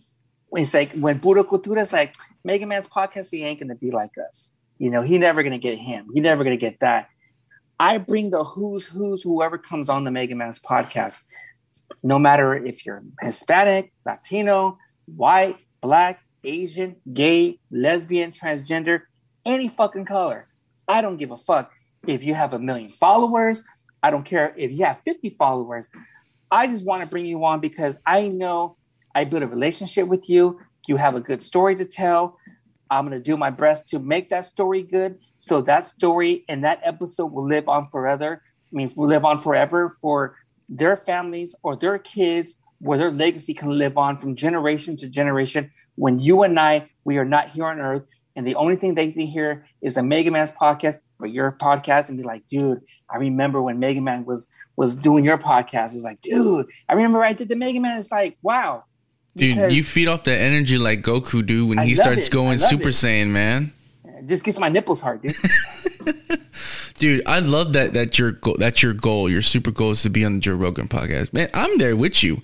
I would be right there and be like, yo, Joe, my homie Steven, but my goal is to have my show just like his, just to be where you have all these interesting people, and just talk, because Joe, dude, you wouldn't think that he would know all this stuff because, he does UFC, he's a comedian and stuff like that. I wouldn't have thought that he would know a lot of shit, but he hangs around with all these people who open his mind, and he just has all these scientists, comedians, movies, actors, and I love it, dude. And like I said, I strive to be like, I want my show one day to be like Joe Rogan, where I'm just like, I got a nice studio, I got my own little Jamie, I have all these guests, and just, I want to be up there. And whoever was with me, I want to bring them with me, man, because support is a big thing for me. It's like, I tell my girlfriend sometimes, hey, when I do like these questions and stuff like that on my Instagram, I don't have that much people who support. They don't answer the questions, and it's like, it brings me down, because I'm like, fuck, what am I doing wrong? She's like, fuck them. If they're not going to support you, then, like you said, clean house, dude. That's why I gotta do. I already did a little bit. I'm not gonna name the names, but it's a podcast that I helped out, and I was like, hey, you guys, look, I support you. So I expect they to support me because I helped produce their podcast. And, I got nothing back from them. They just look at my stories. They don't say shit. They don't ever interact with anything. They don't mention my podcast. I was a guest on their podcast several times, never tagged me in it. And I'm like, you know what? I know you guys are my friends and I know I helped you out, but I got to cut ties. Like, you got your own thing. I got my own thing. I would love to support you guys, but if you're not going to support me, then I can't support you. I'm sorry. And that's the thing. And we'll get to that right there, because I like where your head's at right there. People always say, once you're done with Joe Rogan, like, is that it? He says, no. There's endless of podcasts out there. Everyone thinks like, is Joe Rogan your inspiration? I like him. He's good. But actually, to be honest, my ultimate inspiration, the one I look up to, is DJ Vlad from Vlad TV on YouTube. Dude, his videos are awesome, man. And the reason why, he's very controversial. And I'm like that. I am controversial. Jose Ramos from Ranting is very controversial. And the thing is, we have to be like that, because when we have guests on, we could be cool with them, but we have to say, this is what I'm going to talk about. And there's be guests that are like, hey man, I want to talk about this, I want to talk about that. That means I always tell them, if you don't want to talk about that, that means you have fucking something to hide, or you can't own up to your responsibilities and you can't own up to your fucking problem. So man the fuck up and you know, deal with it. Because if you're just gonna be like, no, I don't want to talk about it. What happens if those listeners say, hey, how come you didn't say this? How can you say that? Oh, because my guest was a fucking pussy. You know, he was too scared because he cares about his grams. He cares about his numbers. He cares about, because that's what's feeding him on the table is his numbers. I don't give a fuck about that shit. And that's where a lot of people, a lot of podcasters or certain people don't want to do me, because they want me to put my mask on as a fake person. I'll take my glasses off. What you see is what you get. I am not changing that shit, you know? And when you're a podcaster, I always tell other podcasters, work on your weaknesses.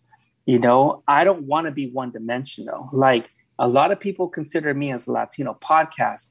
To me, I was very upset when they said to me I was a Latino podcast, because the reason why in the beginning it was awesome. To me, I don't like that, because they're making me as a one-dimensional podcast. They're putting you in the box. They're putting me in the box, and I don't want to be in that box. I want to be universal. And this is the thing where certain Latino podcasters or certain Latina podcasters are having a hard time, you know, getting out of that pond to go explore what's out there. And they want to stay in their little cocoon because they don't want to have an open mind to make your podcast grow. To me, that's why I've been doing a lot of people's podcasts. I want to bring the who's, anyone, like how Joe Rogan is, or Vlad TV or whatever, because it's going to better my podcast. It's going to make me a better person. I'm going to understand more of how they think or what social media, and it's going to bring more numbers. But at the same time, I'm more like a chameleon now. I can adapt to any type of social media or any type of podcast that's out there, you know? Yeah, dude. I agree with you on that, man. Like me, like you said, they put you in the box as a Latino podcast. I'm a Latino podcaster. I'm a Mexican podcaster. I'm a Hispanic podcast, but my podcast is not that. My podcast, I have all kinds of people on there. I've had band promoters, I've had bands, I've had small businesses. I'm going to be doing a small business episode in a couple weeks. You know, I've had cosplayers on here. Just a couple weeks ago, I did an episode about body positivity with a guy talking about male body positivity and how society and fashion doesn't notice us bigger guys, because they're always promoting the tall 6'2" guy with the 6-pack, or the, you know, and it's like, yeah, that's cool. You're promoting their body positivity, but it's like, yo, there's bigger guys out here that deal with depression and anxiety, and you know, we're kind of like, we don't want to go out because we're ashamed of our bodies. Like, dude, when I go to the beach, I don't take off my shirt. I leave my shirt on because I'm body conscious about myself. I feel like I don't want people to look at me and stuff like that. And the guy that I had, he's like, man, fuck it, just take it off. If you have to start feeling comfortable in your own body. Once you start feeling comfortable in your own body and your own self, then you're invincible, man. You know. I was like that. I was uncomfortable with my body, but like I said, Mega Man's bringing sexy back again. Hell yeah. And but I was more comfortable what came out of my mouth. If it's gonna hurt people? Am I gonna lose followers? You know, but sometimes, you know, like, and I say this, you know, you gotta have an open mind. You have to explore different types of people's opinions or other people's podcasts on social media, on the news, or read books. You know, I stopped going to YouTube. I only go on YouTube to watch reruns of The Wire on HBO, but I've been going to this website because Google and YouTube and Instagram and Facebook are very censored of what they put on certain agendas. So I've been going to DuckDuckGo, where it teaches you the real truth. It tells you what social media on certain platforms cannot show because of their guidelines, of the community guidelines. Yeah, you guys turned me on to that, man. Yeah, I've been hearing about DuckDuckGo for a while, because there's this guy I watch on YouTube. It's called Louder with Crowder, Steven Crowder, and you know, he it's a conservative podcast, but like he talks about everything, you know. It's not just one thing conservative, it's about everything. And he uses DuckDuckGo a lot, and he showed side by side Tulsi Gabbard. He searched her on Google, and he searched her on DuckDuckGo, and he was like, look, they took out certain things and stuff like that. And when you were talking about it in Jose, I was like, you know what, I gotta download the app. So I've been using DuckDuckGo. They made her look stupid, thinking like she was a Russian. I don't want to say Russian. I don't want to say was a Russian spy or Russian, like she was getting help from the Russian. But they just edit certain things to make her look stupid, so she can drop out of the presidency.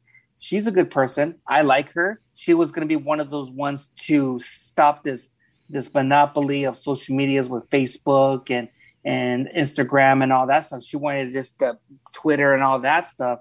Is this because that when you have those social media platforms, it can control your presidency of who to vote for, Trump or was it for Biden? Yeah. So that's why, in a way, with this whole DuckDuckGo, that's where I get all my information from: the COVID, the presidency, you know, the stuff that's been going on with this, this child trafficking and stuff like that. A lot of people don't know, and it's something where when you're a podcaster, you know, when I'm a podcaster, I do not want to talk about false stuff. It has to be facts, because there will be people out there who will fact check you. Yeah, so for sure, dude. So, and that's the thing where a lot of podcasters, they think like, oh, podcast is easy, homie. Be in my fucking shoes. Not. I've been dealing with pressure since day fucking one, and I deal with this shit now. The only reason I just took a break because of work, and I had to take care of some personal things up in Northern California. But when you're a podcaster, you're gonna be. I deal with criticism every fucking day. I deal with hate. I feel with positivity. It's like mixtures of everything. Even my lady tells me I would never want to be a podcaster. I would never want to be in your shoes. I don't even know how you sleep at night. But the thing is, when you have super thick skin, and when you see those people who you think that you might know, and he's like, wow, this kind of sounds just like you with the fake Instagram account. You know, you just, the trolls, the keyboard warriors that still live in the fucking mama's basement eating like flaming hot Cheetos, and fuck them, dude. They ain't shit. Yeah, I know. Being a podcast is hard, man. I even called a motherfucker out and say, hey, you're talking all this shit. Meet me here tomorrow at this time. I'll be here waiting for you for 2 hours. Where you at? He didn't respond. He just seen it on Instagram, but he didn't come. I was waiting for 2 hours. Pussy fuck. Where's that thing I got? Man. Come on, man. But, you know, dude, like my girlfriend, you know, she sees me doing this, and she's interested in doing a podcast too, but I'm like, you have to be, as podcasters, we got the spotlight on us, regardless of small or big.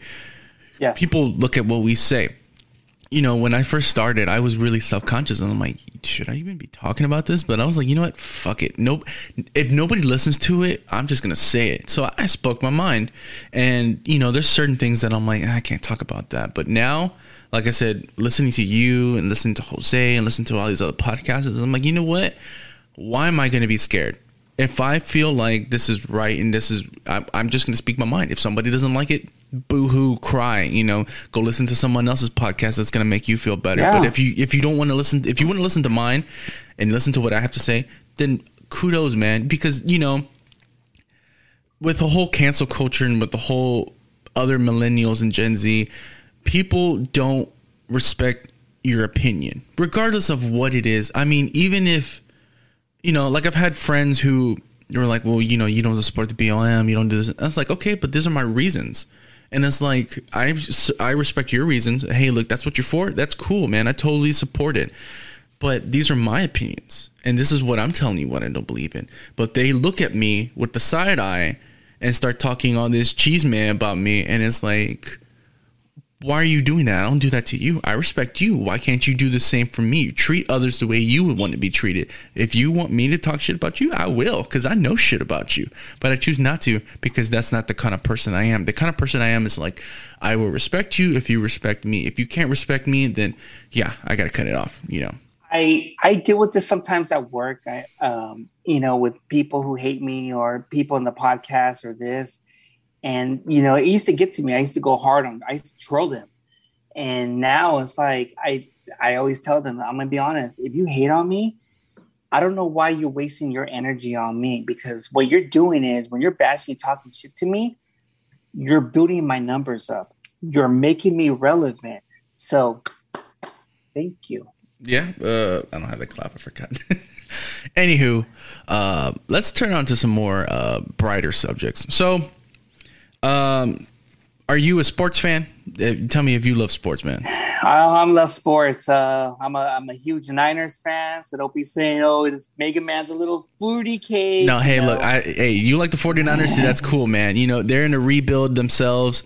I'm an Eagles fan, and my lady's an Eagles fan.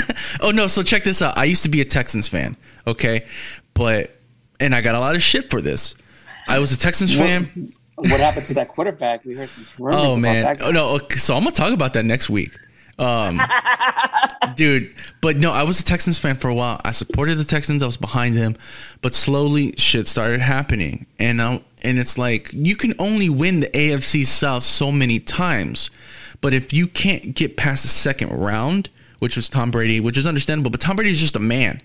You can beat him. He's not super mega Godzilla. If you can't do that and you're focusing on being another team, then it's like, I can't do it. So like a year or two ago, I was like, I'm done. I'm done with the Texans. After they got blown out by Kansas City, I was done. So I ended up choosing Philadelphia, which has always been like my second team, but I never really focused on them because I was a Texans fan. So I became a Eagles fan, and I got a lot of shit for that. So like I said, we're in a rebuild. Hey, the 49ers are good, man. I had a coworker who's a 49ers fan, Yeah, I'm a Niners fan. Warriors, they're kind of okay.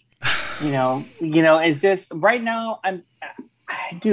I like watching MMA, like UFC and Bellator and all that stuff. That's my shit too. Soccer here and there. There is a show. I think it's called it's a tag game where you have 10 seconds and this person has to catch you and tag you. Oh, I was watching. I was hooked. Like, ooh, that's easy. They have all these bars and these obstacles, and the name of the game is where you have to catch that person, tag them, like who's the quickest and who can maneuver certain things. And I saw it on Sports Center. I'll tag you on it, but dude, it's intense. Like, oh, it almost got them. It's really good, like that stuff right there. But just like I said, I just like I could say UFC, when it comes to basketball, like I said, Warriors, Kings, hockey, San Jose Sharks, baseball. I'm a San Francisco Giants fan, so I got right there. When I heard that, I was like, thank you, Lord, that he's a Giants fan. Because if you were a Dodgers fan, bro, I'm sorry, I got a lot of shit because when me and my lady on Friday, we took our son to go hiking, and my son was wearing a Dodgers hat, and I see him on my DMs, puto, take that fucking hat off of Northern California, put a fucking Giants hat on, dude, because I know you guys, I know the Giants and the Dodgers have that beef, but right now LA and Houston, Dodgers for life.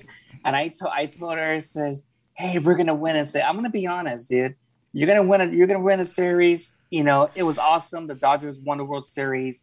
Tom Lasorda, then I think a couple months later he died. Yeah. So I mean, it was a special one. I'll give them that. I'm not going to hate on them, but I just want to get my lady off my back. Okay, man. Yeah. Come on. So, dude, with that whole beef with us and the Dodgers, the Astros and the Dodgers, man, it gets heated. It gets heated, dude. Like, so I used to be a Dodgers fan. I loved the Dodgers because they were in the NL, and I was like, Dodgers got all this history and stuff like that. I like the Giants too. Giants are awesome. But my grandfather liked the Dodgers. He's an Astros fan, but he's whatever. But I used to like Dodgers. Whenever I would go to the Astros games at Minute Maid Park, I would go see the Dodgers and stuff like that and check them out. So when we won the World Series, all these Dodgers fans started coming at us, and literally, I swear to God, 2018, 2019, they were coming after us. And I was like, you know what? it's time to put my dukes up, man. You know, but I was like, when I heard that you were a Giants fan, I was like, oh man, thank God. When I talked to Jose, I was like, please, man, please don't be a Dodgers fan, because no, I don't want to talk shit about them, because it's very passionate here. We're like, fuck them, you know, and it's like, it's cool. I'm cool with the people, but I'm like, hey man, you're a Dodgers fan, yeah, you know. But when, like I said, when I heard you were a Giants fan, I was like, oh, thank God, he loves the Bay. That's awesome. Yeah, I mean, when you live in Northern California, like when you were saying that you had your Houston slang words. We have our slang words, which I say from time to time, like hecka, hella, oh, dude. But we say hecka a lot. That's our NorCal slang. Like, yeah, oh man, that was hella tight. Oh, heck yeah, hecka tight. You know. That's awesome, dude. I saw this one band, and they have a song called, it's like hella or something like that. Yeah. Hellava or something. I forgot what it was, but I was like, okay, this, you know, like I was talking about the Houston slang. We got, you know what I'm saying, you know, hold it down. You know, we got all this stuff. I have a friend of mine. I'm going to ask him, like, hey, yo, dude, we're going to do an episode that's just about Houston slang, because he's a cool guy, but sometimes you can't understand him because he just, you know what I'm saying? Just talking about, you know, just, I'm like, what? He got that Paul Wall kind of shit. That slow version. I'm gonna try to get Paul Wall on the show, man. My cousin knows him. Almost a man. Yeah, the people, bro. Like, my cousin knows him because there was some stuff that was going on. I talked about it before. You know, I don't know if you heard about that episode. Nah. So, but, you know, I think he lives in Houston. He lives in Houston. Willie D from the Ghetto Boys. Yeah, dude, Willie D. I heard him on Joe's podcast, and the Ghetto Boys is awesome, dude. But like I was saying watch him on Flat TV. Oh my God, dude, fucking, you know, him and Scarface, and so like I was saying, my cousin, he knew what's it called, Bushwick Bill. And Bushwick Bill, my uncle, they would see each other from time to time and hang out and stuff like that. But my cousin knows Paul Wall, and sorry, Homer, if I tell about this story. He's talked about it on the podcast. I had him on the podcast.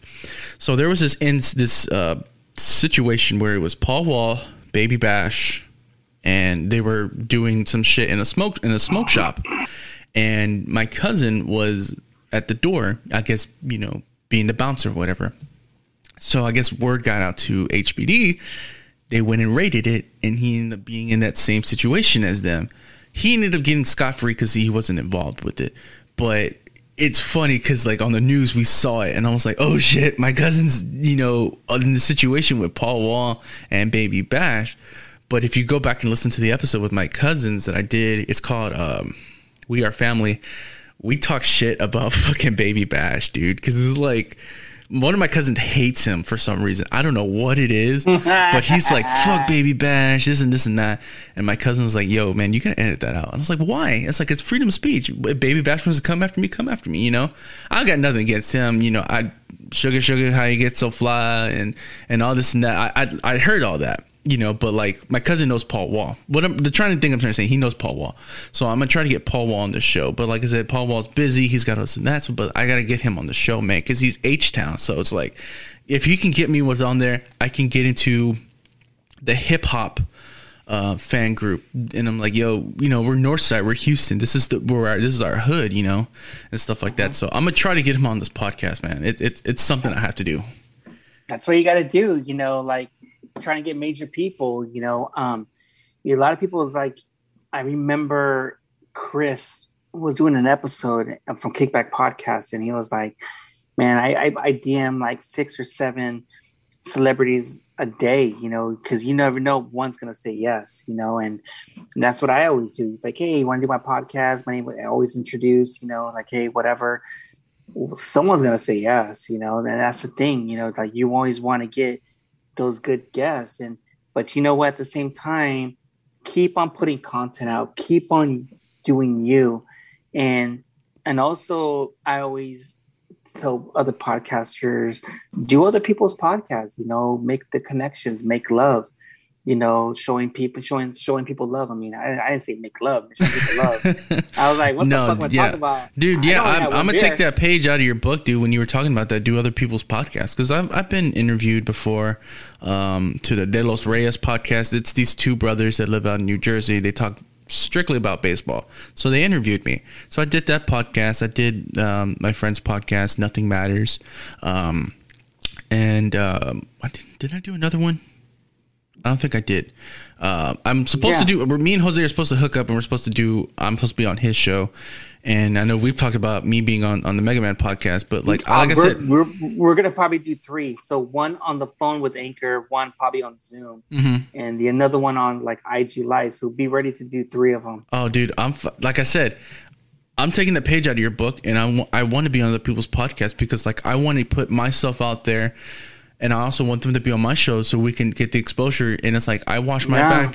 Yeah. You wash mine. I wash yours. And it's like, we all got it's a community. The podcast community we got to be stronger, dude. That's how it is, Yeah. I'm going to be honest, man. Looking back from 2018 until now, man, there's even times, man, I'm surprised I'm still doing podcasts. There is times I wanted to quit at 20 episodes or with 30 episodes. And the reason why I say that because when you're a beginning podcast, you always want to make it easy in this. But when you get to those 50 episodes to maybe 90th episodes, it's going to make you're going to get into those dark ages where I don't feel like doing it. What am I going to talk about? It's hard to be original. Who this? Mm-hmm. But once you get over that and you get to 100 episodes, that's like a monkey off your back. And when you have the experience of doing other people's podcasts, doing lives, doing YouTubes, getting certain guests, a lot of good, some bad apples, it's all experience of how to play with certain situations. What happens if, I'll give you an example. I won't mention this person, he or she. I had this person on, that was going to be a good podcast episode, and it came out shitty. And the episode was only about 29 minutes. And also I had to add in 20 minutes of me talking, whatever. And I thought I felt like he didn't want to be there. He was uncomfortable. He was stopping me. Hey, edit this out, edit this. I'm like, dude, what the fuck? And there's the one thing people should know about me. I take this podcast very seriously, because I'm doing podcasts 24/7. Even on my days off, I have like right here, this is my homework on you. I did 2 pages on you today. Really? This is called dedication if anything happens. But I have another book. I have another book like this, but I put strong points and weak points. And every time before I do a podcast, I look at my strong points.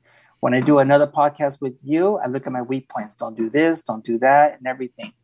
Because it really depends if the person's going to be over talking. It really depends if the person doesn't want to talk, how you're going to chime in and have questions to keep the ball flowing, to keep the minutes going. There was an episode I did where I had all my questions. I had 3 pages of questions. I went through everything in 9 minutes. 9 minutes? 9 minutes, 9 or 10 minutes. And I was like, oh my God.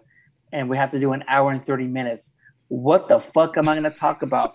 And this is where you really dig into deep, like, okay, what am I going to do? What am I going to say? You really have to dig deep. And this is called, let's see if you have it or not. Yeah. And when I was done with that episode, it came out so good. And he said to me, I know you asked all those questions, and I highly respected you because you digged in deep and you were doing a freestyle where you kept the conversation going, and it just added on more questions on top of my head when he was talking. Oh, what about this? Or what about that? Or what you think about this? Like, where did you go? Like, to keep it going.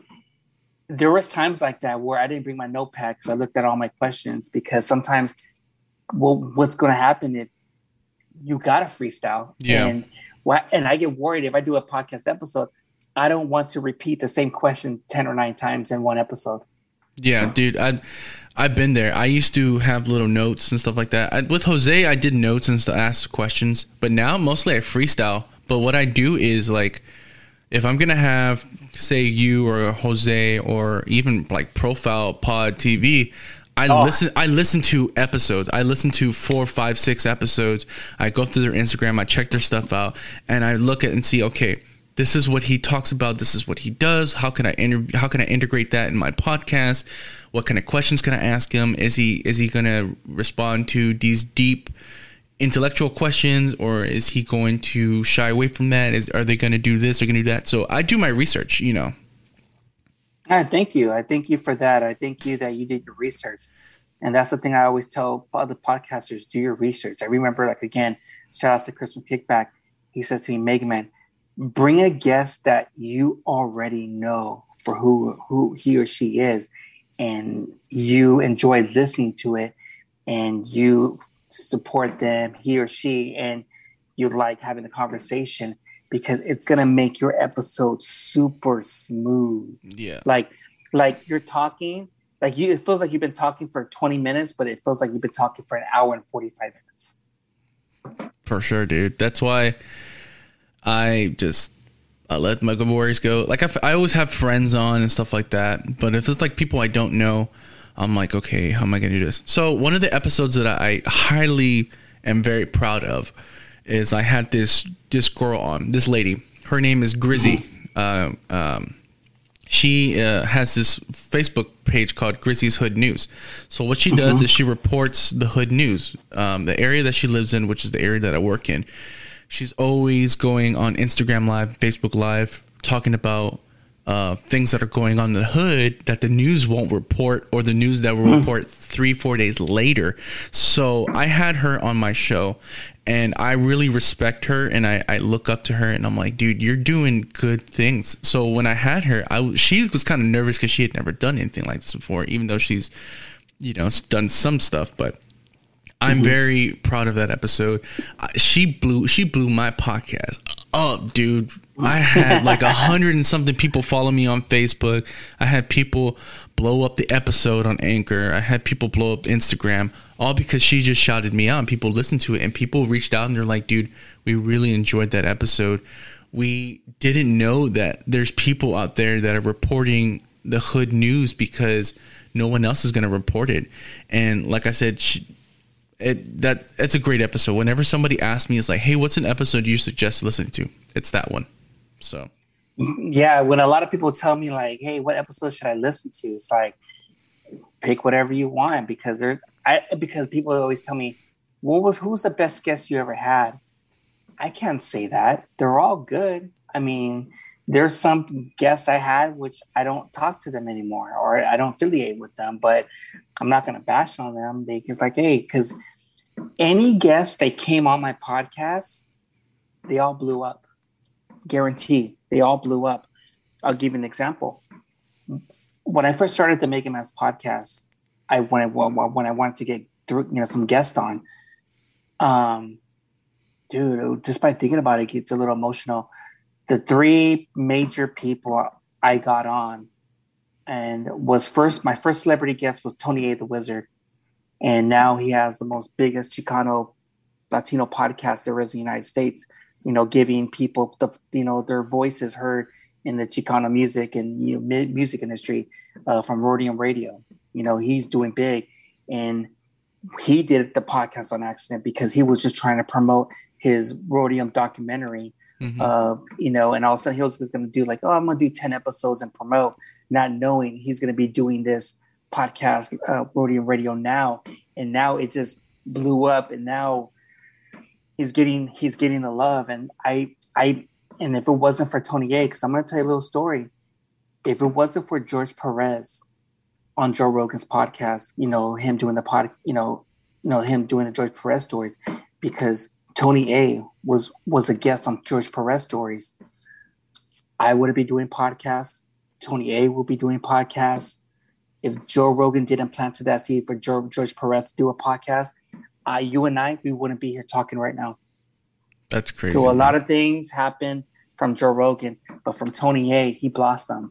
My second guest I had is the most legendary Harbor area finest, MC Poncho. MC Poncho is probably one of the pioneers who started the Chicano rap scene. Like, a lot of people don't give him credit, but he's one of those pioneers. My third celebrity guest I ever had was comedian Tanya Estrada. To me, she's like the Renaissance woman. She can do it all. She can do it all. Comedian, hosting, podcast, everything. If I didn't have those three major guests in the beginning in 2018, in the beginning of 2019, my podcast will be nowhere. I always think back, if I started the podcast now, I would have quit a long time ago, because I did the podcast in 2018, the right timing and the perfect moment, everything just aligned up perfect. But now I see a lot of people are doing podcasts. And when you have a podcast, I'm going to be very honest, certain podcasters are going to be stuck in that little pond, and are going to be, the ocean is filled with billions of podcasters, and it's not going to be found. And because you have to get out there and go get it. And I feel like, I guarantee, with all these not Latino podcasts, but all these other people who started these podcasts because of COVID, when shit gets back to normal, I guarantee maybe 30 or 40% are going to quit and get back to normal. Oh, no, dude. Yeah, I totally agree with you. Like, the podcast that was helping out, I'm not throwing shit at her, but she kind of gives up, and she was like, I don't know if I want to do this podcast thing anymore. And I told her, do it. Keep doing it. Why are you going to give up? That's like, people enjoy your content. Keep going. You know, if you feel like it's overwhelming, take a break. Take a week or two off. Take a month off. You know, relax, and then come back to it and just hit the ground running, you know. But it's like, you're right. As soon as all this stuff starts, dude, literally, it was hard to find microphones. It was hard to find certain things because people were buying all this stuff up during COVID. They were making music. They were doing podcasts. They were doing videos. It was hard. And me finding microphones and stuff like that, it was like difficult, because it was like, everybody's doing this now.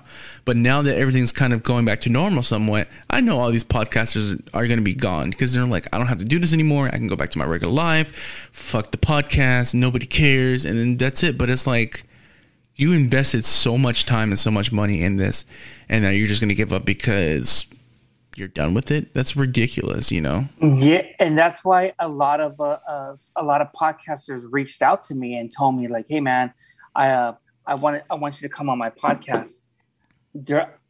I'll say yes to certain people, but, you know, like, but there's a lot of times I turned down 24, maybe 23 podcasters.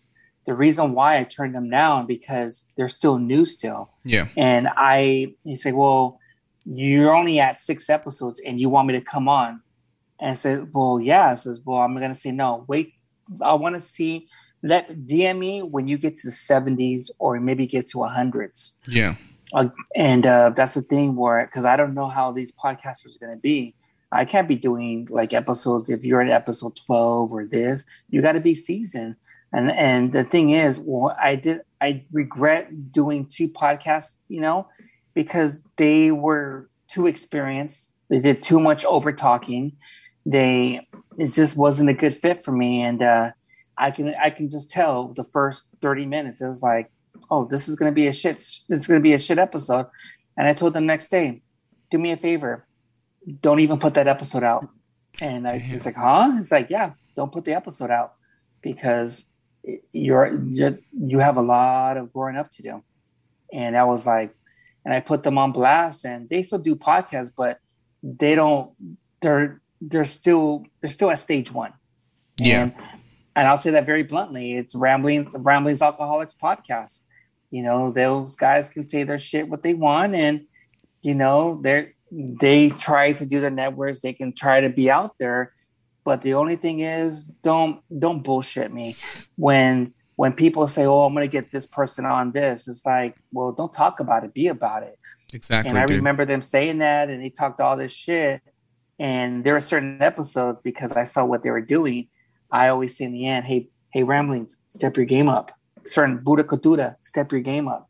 I always say that in the end, because I can talk the talk and I can walk the walk. I can bring whoever I want. And I don't care about other people's podcasts. You know, I want to worry about mine. But there was a certain one, he got all butthurt. He said, "Hey, Mega Man, I'm at 130 episodes." That's cool. That's awesome. And he wants to know me, how many episodes you at? Like, I say, I don't want to get your feelings hurt or whatever. I says, what? Well, I'm at like almost at 498 episodes. And right now I'm at 192 episodes. But this also includes the Mega Man After Darks. Uh-huh. This also includes me being guest appearances. This also includes I have episodes that I have not put out because I'm putting these out in certain days and certain months. I have a lot of secret guests coming on, because these secret guests want these episodes out the day they go on tour, the day they have a music release, the day they have something going on. So that's why I'm saving these episodes. So my ultimate goal also is to be the fastest Latino podcaster to reach over 1,000 episodes. That's the goal. I think you're going to reach it, man. Within a couple of years, you'll get it. I did the math. You know, there was a time where the most episodes I ever did in 1 week was about 18 episodes in 1 week. And I was in a mental game because I didn't have my kids. I was doing podcasts from 3:00 in the morning all the way to 10 p.m.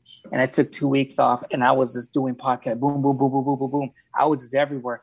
Oh, and by the way, this is no Zoom. I was traveling around California to do other people's podcasts. Damn. No, there's no Zooms or Instagram lives. I was traveling to people to do other podcasts.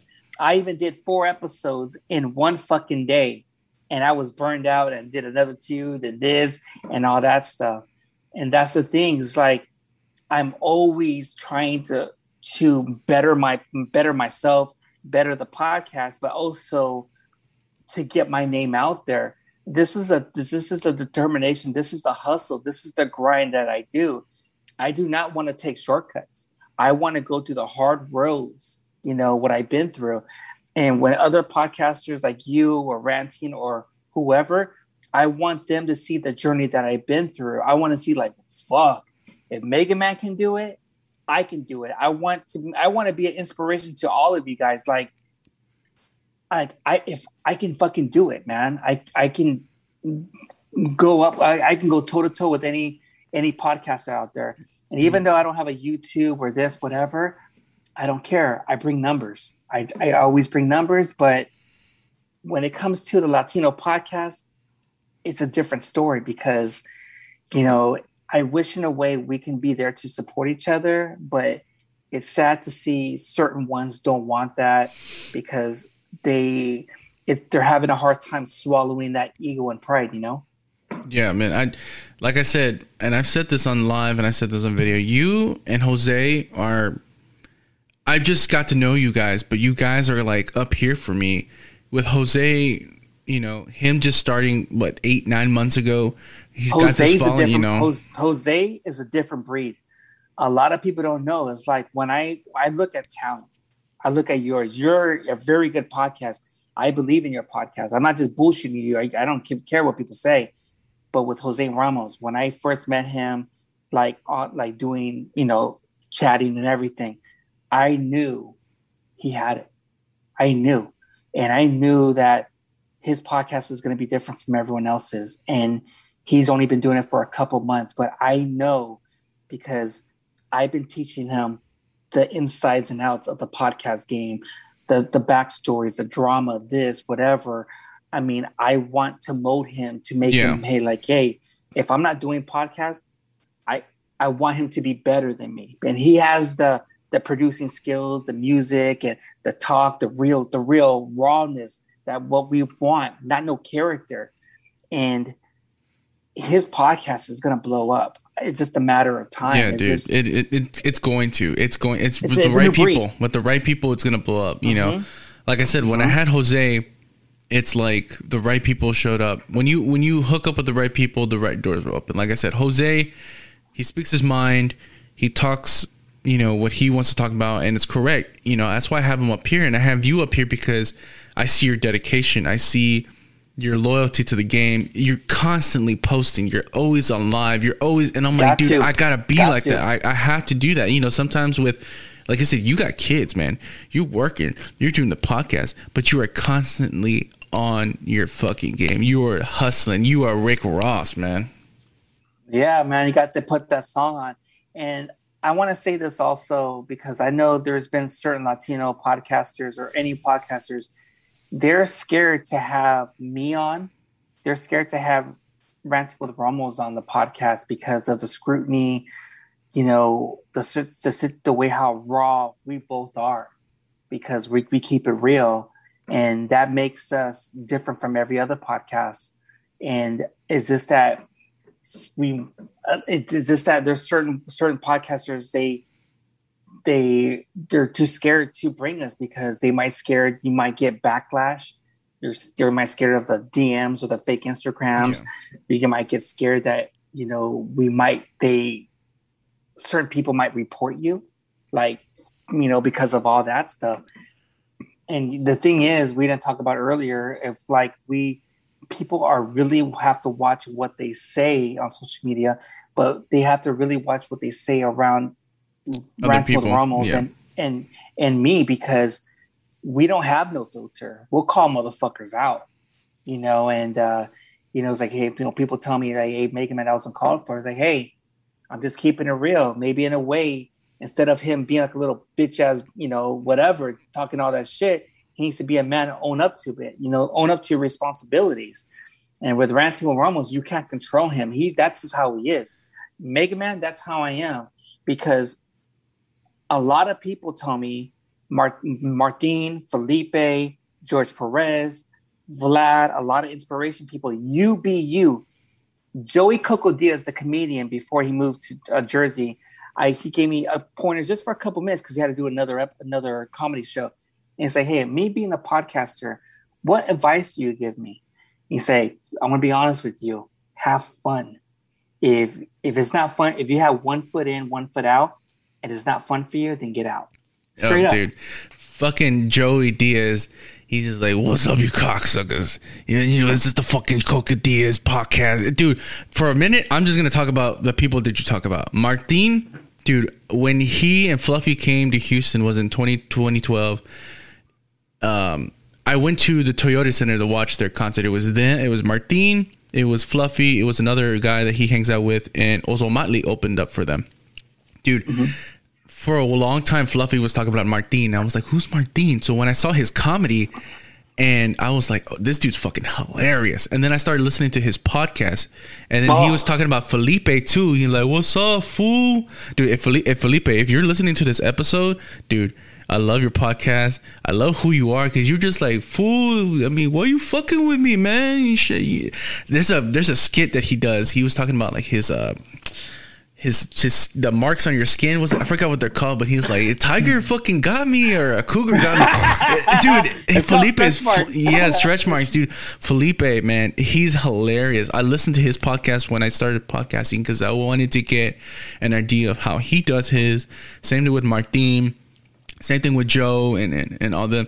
So those guys are like the reason why I started like crafting my stuff. But like Martin and Felipe, dude, hilarious, dude. I want to see them when I think Felipe is supposed to be coming to town in a couple of weeks, or he already came to town. But I want to see him, and I want to see him like, yo, what's up, dude? And talk to him, and you know. But yeah, dude, it's crazy that you met these guys and you've got to conversate with them, because it's like I can't do that here. We don't have any famous comedians and stuff like that, or these famous people I can go and talk to, because they're just out. They go to LA, or they go to New York, or they go to Miami, so nobody's staying here. So it's kind of like, fuck, I have to like reach out to Instagram and stuff like that to find these people. But like I said, dude, it's crazy that you know these people, you know. It's crazy. It's just something, you know, when you meet them and you show love, I know with COVID, but when I see them, like, I remember, I won't say a comedian, well-known comedian. He said, hey, Mega Man, I'm so used to you taking pictures. How come you don't want to take a picture? He's like, well, I don't see you as a celebrity to me, or a famous comedian to me. He's like, what do you mean by that? He says, I don't want to take a picture of you. So why? Because I just see you as the homie. You're just a homie. You're a good friend to me. And you're like, wow, that kind of mind fucked them. like, oh shit. And because I see people different. When you see them so much a long time and you spend time, you get to know, you build that relationship, and they're just regular people, and stuff like that. And I'm always been supportive, in the comedy world. I love comedy, Me too. I think in a way, and that's the thing where a lot of people always give me shit for this, like once I get a lot of hate, and I get a lot of people who unfollow me because they don't like what I post on my page, funny memes or funny videos and stuff. To me, I do that because there's a lot of people who are going through depression or anxiety, and to cheer up a person, a lady or a man, just to make them happy, that's awesome. I like to get those DMs with like, hey Mega Man, I was having a shitty day, but that funny means you made me laugh all fucking day. You made my day, man. And now my work's going to be more easy. Yeah. Or if there was a girl who was just having a bad day because her man broke up with them, and I put a funny memes or a video, whatever, and it just cheered her up, and I just want to see people happy. I want to see people win, Yeah. So before we get into the kind of closing of our podcast and stuff like that, the last two segments, your memes, man, they're funny. The stuff that you tag me in, that one comedian or actor guy that he does the skits from like Blood In Blood Out, La Bamba. Oh yeah, dude, he's fucking John Jacob. Yeah, dude, he's hilarious, dude. I die laughing when he does it, and I'm like, why couldn't I do this like 5 years ago? I've seen the movies. I used to like mimic like George Lopez and do his little comedy shit, when I was younger, because I grew up around it and stuff like that. Him and Paul Rodriguez and stuff like that. So I know these comedians guy, but when he does it, he's doing it big, dude. I fucking die laughing when he does that shit, dude. It's hilarious. The only thing is, it's like, how do you time it? The way how he says it, and that it's just like, because him and his lady, they do it, and he's coming on the podcast. He lives in San Fernando, but I followed him because he was on this Chased by Bounds, and I had that guy. He was on my podcast. He's on the Make Him After Dark, but I had followed because of that, and just right now, you don't believe me? I'm gonna post it right now. The one he did with the La Bamba scene with Bob. He's under the truck and he finds out Richie passed away. Whatever. Yeah. I reposted it, and guess what? Guess who just reposted it? Esai Morales. No shit. Wow. And if you don't believe me, watch. After this is done, I'm gonna repost it. I'm gonna circle and I'm gonna put, wow, like Esai Morales follows me. He listens like, hey, good stuff, because I think he lives in Europe or somewhere, I don't know. Mm-hmm. And we always post certain things like that because it brings memories, because Bob was like, La Bamba was almost like Blood In Blood Out. It was like one of the best movies, man. Yeah, for sure, dude. There's some times where I'll what's it called? I'll recite some of the lines from La Bamba, because I can see Bob's character. I can see in him, he's being the older brother, and with Richie getting all this attention, he's like, what about me? What about Bob? And dude, he's great. He's great. The actor's great. John's great. It's awesome. It's great, dude. I can't say how much great it is because it's awesome. Yeah, it's just when you have Esai Morales. I remember I was doing. Oh man, hold up. I'll do it later. I'll do it after the show. I was gonna repost it so people can like, I don't believe Mega Man. Yeah, whatever. I was doing the can of the week, like beer of the week, and there's certain people who just make that beer didn't want to post it.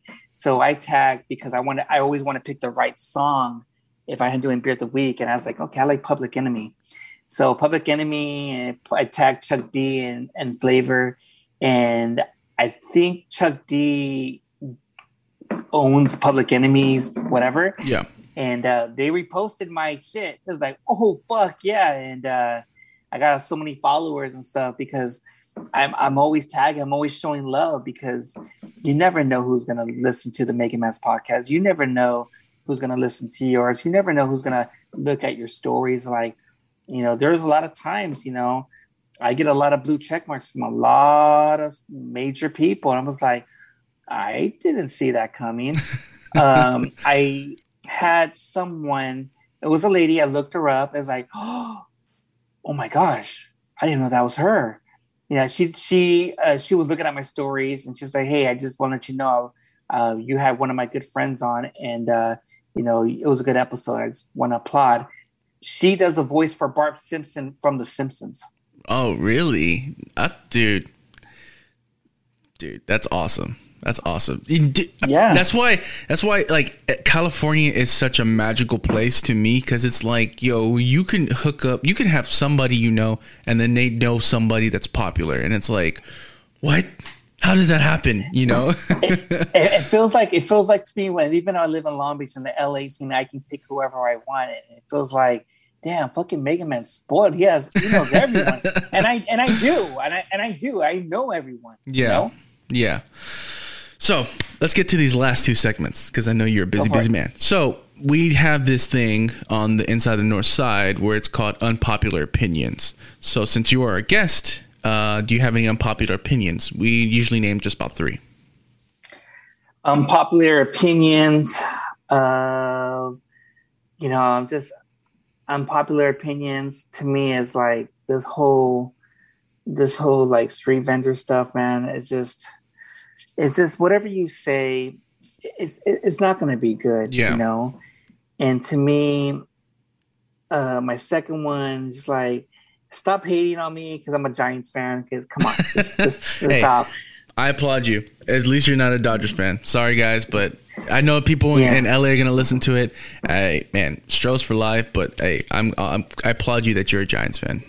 And then my last one is my unpopular opinion is that a lot of craft beer people say that you're not wanted here in this craft beer community. You don't know shit about beers, but at the same time, I know the whole craft beer scene in California. I know the who's of who's coming up, what breweries are closing down, what ones are opening up, who's the next head brewer, what beers, that we should be looking out for. So that's their opinion, because all they do is drink beers, but I'm in the inside scoop of what's been going on in the craft beer industry. What's the next best thing after hazies? I mean, is the seltzer's going to stay around? What's the new hops for the new beer? I mean, yeah, dude, I heard that episode where you were talking about, you were always talking about the craft beer community. And you know what? I'm also going to take a little bit of that advice. And we have tons of breweries here in Houston, dude. We have, there's too many to name, but I want to interview them as well and have them on this podcast because they're so good. Like I said, if you come to Texas, dude, if you come to Houston, I'm going to take you to H-E-B. H-E-B is this food store that we have here. It's a grocery store. Literally lines and lines of just refrigerators of just craft beers, all from Houston, literally. And you can literally pick like a 6-pack, and you can pick just random beers and just boom, boom, boom, boom, try all different kinds of beers from everywhere. And it's like, it's amazing. It's amazing. I love that. I love it. I like to go to the breweries or the places like that. Those are like Toys R Us to us. I have a brewery that's literally down the street from my house. It's maybe about like 5 minutes, 10 minutes away. It's called Astral Brewery. I've gone there before. I wanted to do my 1-year anniversary party there, but it's booked, and I need to see if I want to do it at a brewery because it's big, it's open, more people can come and drink and stuff like that. But yeah, dude, there's tons of breweries here in Houston. If you ever come, like I said, I will be your tour guide, and I will take you to all the places that I like. I'll take you to the taco trucks, I'll take you to the breweries, I'll take you to all these places, man. All right, hey, if I do, I'm gonna take you up on that offer. Hey, my word is Scout's honor, dude. Everybody on here on the podcast, people on the YouTube, I come to my word. If you come here, I got you. All right. So let me do my unpopular opinions real quick. So I think Krispy Kreme is trash. I'm just gonna say it. It is. It's trash. I really think Pico de Gallo is overrated. I'm sorry. As a Latino, it's just, what's my last one?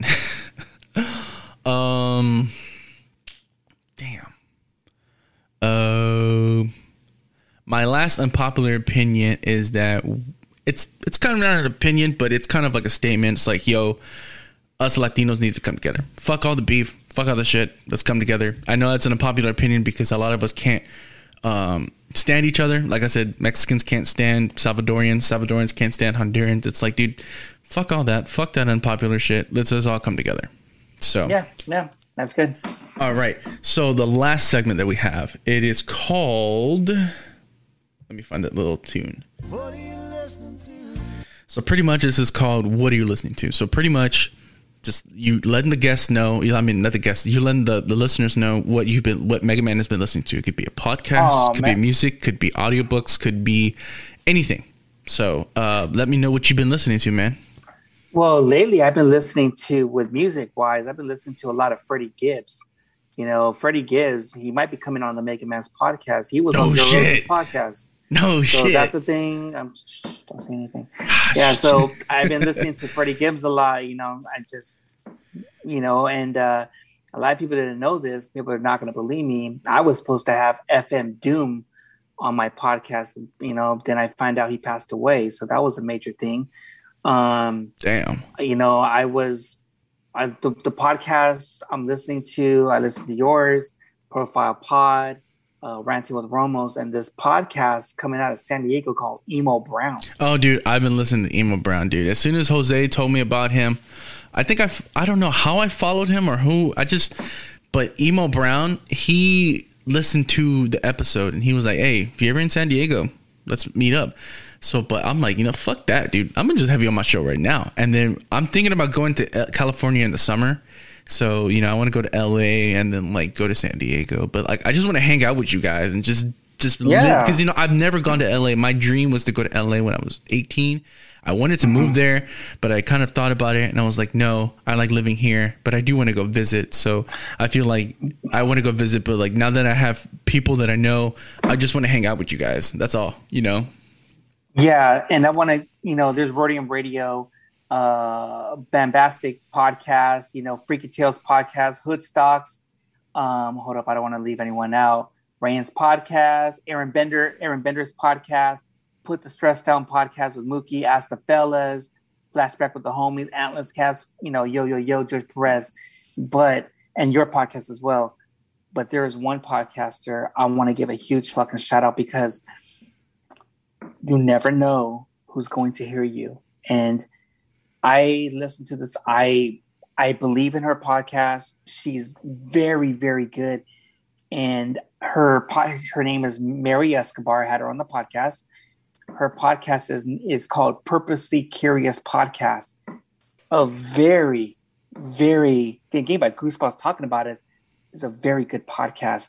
She puts out maybe one episode, but it's like 58 minutes or maybe sometimes an hour, but it's good. I like how she talks. I like she does her homework of certain topics and everything. And yeah, so Mary Escobar, if you're hearing this, I don't want to do rankings of who's number one, but she's up there as one of those Latina podcasts I enjoy listening to. I'm looking her up right now. I'm going to the Spotify and looking her up. Yeah. So Purposely Curious Podcast. It's like a blue. It's kind of like a little reddish girl, like Wendy's girl. Yeah. Already following. Already. I gotta check this out. Good podcast. You know, talks about certain topics and everything, and she's good. She's very underrated, but I know she works full time and she'll put something out. But when I do, that's the first podcast I listen to. Boom, boom. Nice, dude. So for me, what I've been listening to lately, of course, I've been listening to you. I've been listening to Jose's. I've been listening to. I love Bill Burr's podcast. Bill Burr's hilarious. There's other small podcasters like this one called Boyfriend Proof Podcast. I'm sorry. That's another podcast that I was on. I'm so sorry. I feel stupid. But I was on the Boyfriend Proof Podcast. She just started her podcast, and she was looking for people to be on her podcast, regardless of if it was a guy or a girl. So I was the first guy that was on her podcast, and I was just talking about relationships and stuff like that. So it's a really good podcast. If you guys are listening, check her out. Boyfriend Proof Podcast. You'll find your boy on there. Music wise, I'm a fucking book, dude. I listen to all kinds of things. I was listening to like Selena Gomez's new Spanish album. I just listen to everything, you know. And so since I listen to a lot of music and I have a lot of guests that listen to a lot of music as well, I started my own playlist on Spotify. So it's called Inside the North Side's What Are You Listening To playlist. And, you know, I've had Jose add stuff on there. I've had other people add music on there. So I always suggest to my guests, hey, look, whatever you're listening to, I don't care if you add things today, next week, 2 months from now, 3 months from now, regardless, I don't care. If you want to keep adding stuff, even if you're not on the podcast anymore, I'm totally supportive to let people know, hey, this is what's out here. I love a lot of indie music. I like a lot of rock, hip hop, soul, pop, all this stuff, you know. And I put it on my I put it on a playlist. So during the week, sometimes I'm like, I like this. I'm gonna put this in. People should listen to this. People listen to that. So that's what I always suggest to my guests. Hey, look, if you want to put on some stuff, if you listen to, you know, some old school hip hop, or you listen to like MC Magic, or you listen to all these people, put them on the playlist, man. Let people know what's going on, what you're listening to. So, but yeah, I'm an open book, dude. Pandora, Spotify, my own playlist. I got like hundreds of thousands of songs that I listen to constantly. I'm a musician, so everything's just going through my brain, and I just love it. So.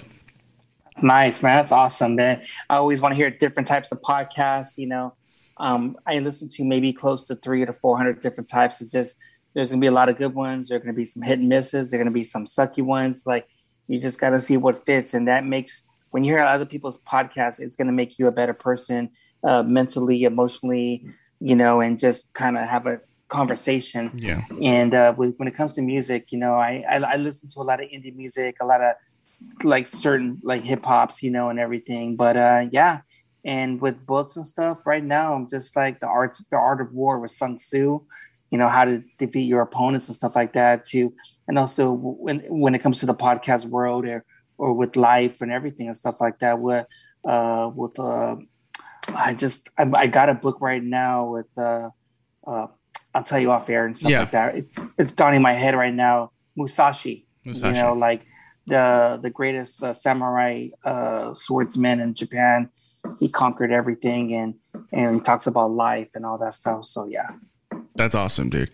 All right, so before we go, it is shout out time. So shout out to whoever you want to. Let them know Mega Man is shouting you out, and just go ahead, do what you gotta do, man. It's your time. Well, I want to give a shout out to Stay Anchor for, you know, and Project Coffee, my boy Jacob right here. Just shout outs to everyone that listens to the Mega Man's podcast. Shout outs to you for inviting me on Ranting with Romos, Emo Brown. My dad lives in Texas. You know, my mom. Shout outs to my lady, my kids, Gavin, Alex, and my little one Miliano. My daughter Luna. Daddy loves you, and to all the listeners, to all the followers who listens to your podcast and mine, and hopefully, you know, we can, you know, make this year better and get back to normal, because, you know, we need that interaction. We need that conversating with, you know, with people. And we got to stop this negativity of, you know, these street vendors are just getting killed or beat up. And, you know, we need to have our voices heard, you know, for anyone who has platforms, you know, don't just repost or talk about it. Do something about it with some actions. Go to the city hall, go to the police station, go to community activists and see what we can do to stop these street vendors getting killed or getting beat up and stuff like that, because we have rights as well. If the Black people community can get their voices heard and get what they want, the Asian community can get their voices heard and get what they want. We need to do that as well, because we're not going to be in the backseat anymore. We need to speak up. We all talk, and we all want to voice our own opinions. But instead of doing that, you use it with actions, and to see whatever we can do to get some stuff changing and over here in all the United States. Yeah, dude. Don't post about it. Talk about it. You know, affirmative action. Do what you got to do. Like you said, I stand with you guys. Whatever you guys are talking about, protect the street vendors. Look at my shirt. My shirt says protect the hood. This is from What's it called? VNDT. Yeah, I have the hat. I met the person there. They were promoting that stuff, so I have a hat too. Yeah, man. I saw this. I'll tag you. I'll tag you. There's a documentary I did in the background. It says "Protect the Hood," because I wanted to put that hat because I want that to be where, hey, street vendors, of you getting beat up or bullied, you're not alone. We have your back. Yeah, man. That's it. Protect the hood. I stand with you guys over there in California and LA. You know, all the parts that all the you know, elote man, palete man, I got you guys. If you guys need somebody to speak up somewhere else, let me know. I'll post about it. I'll talk about it, because those are y'all guys. We are mi gente. We're together. We're La Raza. We're supposed to be together. You know, I just got to stand up for the hood. We got to protect our own, man. You know, we will also protect everybody else. But when it comes time for us to stand up with each other, we got to protect each other, man. We got to do it, man. We got to do it. Got to protect these cocksuckers, you know. Protect these cocksuckers, you know. We just got to take it. We just got to take it one day at a time. That's it. It's not going to be changed overnight. One day at a time. If we can make a difference now, it's gonna help out the gente. It's gonna help out the new generations of kids. You know, with my little son Emiliano growing up, it's gonna help him. You know, and all that stuff. So that's it. We gotta do a part 2, because there's a lot of stuff I want to talk about, but that's gonna be a freestyle, unedited, raw, like super raw. Yeah, I know you want to go back to doing solos because you were talking about that, and I'm like, dude, that's gonna be interesting. I know you did your solo that you did a couple weeks ago with I think it was Mega Man Stories 9 or something like that, where you shouted me out, and I was like, dude, that's fire raw. And I'm like, damn, I feel like I got poked raw, man. I was like, shit. because you know, I call motherfuckers out, you know, it's this, you know, this fakeness. And like I said, people, my numbers are high. It's like, because you never know what I'm going to say on the Mega Man's live, you know, like, oh shit, this is raw, unedited. And people are giving me a lot of feedback, a lot of love. Like, fuck yeah. Finally, you speaked up. Finally, you had to say something, because there's certain people who are scared to say that because they're scared. They're worried of getting fired. They're worried of like losing contracts or this or these people in the craft beer community. They're thinking like, hey, you know, they're all good, you know, and they're just being fakes. And I keep it real, and that's the thing that we have to be, because people are going to know if you're being real or not. And like I said, what you see is what you get. And I don't regret anything. There's been people who say, hey, Mega Man, is there a way you can go back in the episode and erase that because I don't want it? You know, like, no, you can't. No. I've had people do the same thing, dude. Hey, man, can you go back? No, I can't, man. It's already up there. I don't want to take it down. I already got the listens. No. Next time you come on the show, be careful what you say. Stop drinking. You'll be good then, you know. But hey, it comes out. It happens. Sometimes people gotta say what they gotta say. If you can talk shit about your employer, if you gotta talk shit about your girl, you gotta talk shit about your homie, do it. Release it, because podcast is therapeutic in a way where you was like, I feel better because I talked about it, you know. And venting, yeah, I feel way better. You know, just like it calmed my stress down, and I love doing it. But it's just that you can tell with certain people, they have too much stuff building up. It's like a ticking time bomb waiting to explode. Exactly, dude. Well, this has been another great podcast that I'm just gonna etch into my skin that this has been great, dude. Like I said, dude, it's great having you on, Steven. It's awesome that you're doing what you're doing, and how, like I said, how God is using you to use your platform to reach out to these people in need and to be a light to your community and to our own gente, you know. And I applaud you for it. It's great, man. And like I said, it's cool that I'm getting to know you and that we can build a friendship and we can build a partnership. You know, same thing with Jose. And I'd love to work with you guys and be side by side. You know, I'm here in Texas, you guys are in LA. We can work together, make it stronger, and maybe people will follow our our example and be better and start coming together. So just like I said, take it one day at a time and fuck the haters and just keep on focusing your podcast. And just keep on grinding. That's it. Exactly, dude.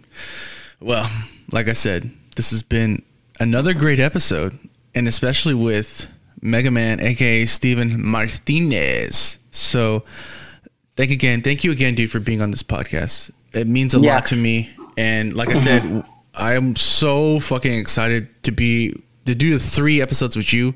I'm fine, dude. I'm already hyped. I'm ready to go. Let's do it. We'll make it. We'll make it. And everyone, follow me at the Mega Man's Podcast page, not the Mega Man's Podcast, the Mega Man's Podcast page. Follow Mega Man's, dude. If I'm gonna post about it, I'm just gonna tag you. You might get annoyed after a while. Hey, man, I gotta post it. I'm gonna let you guys know. So it's all good. So yeah, like I said, this has been Inside the North Side. I appreciate you, dude, for being on this podcast. Keep doing what you're doing. God has got you. God is going to give you everything that you have because you're doing God's work, man. I appreciate you being on Inside the North Side. Much love to LA. All the LA love to Houston. Love you guys. Check out Mega Man's podcast, and we'll see y'all later, man. All right, later. Now I take the glasses off.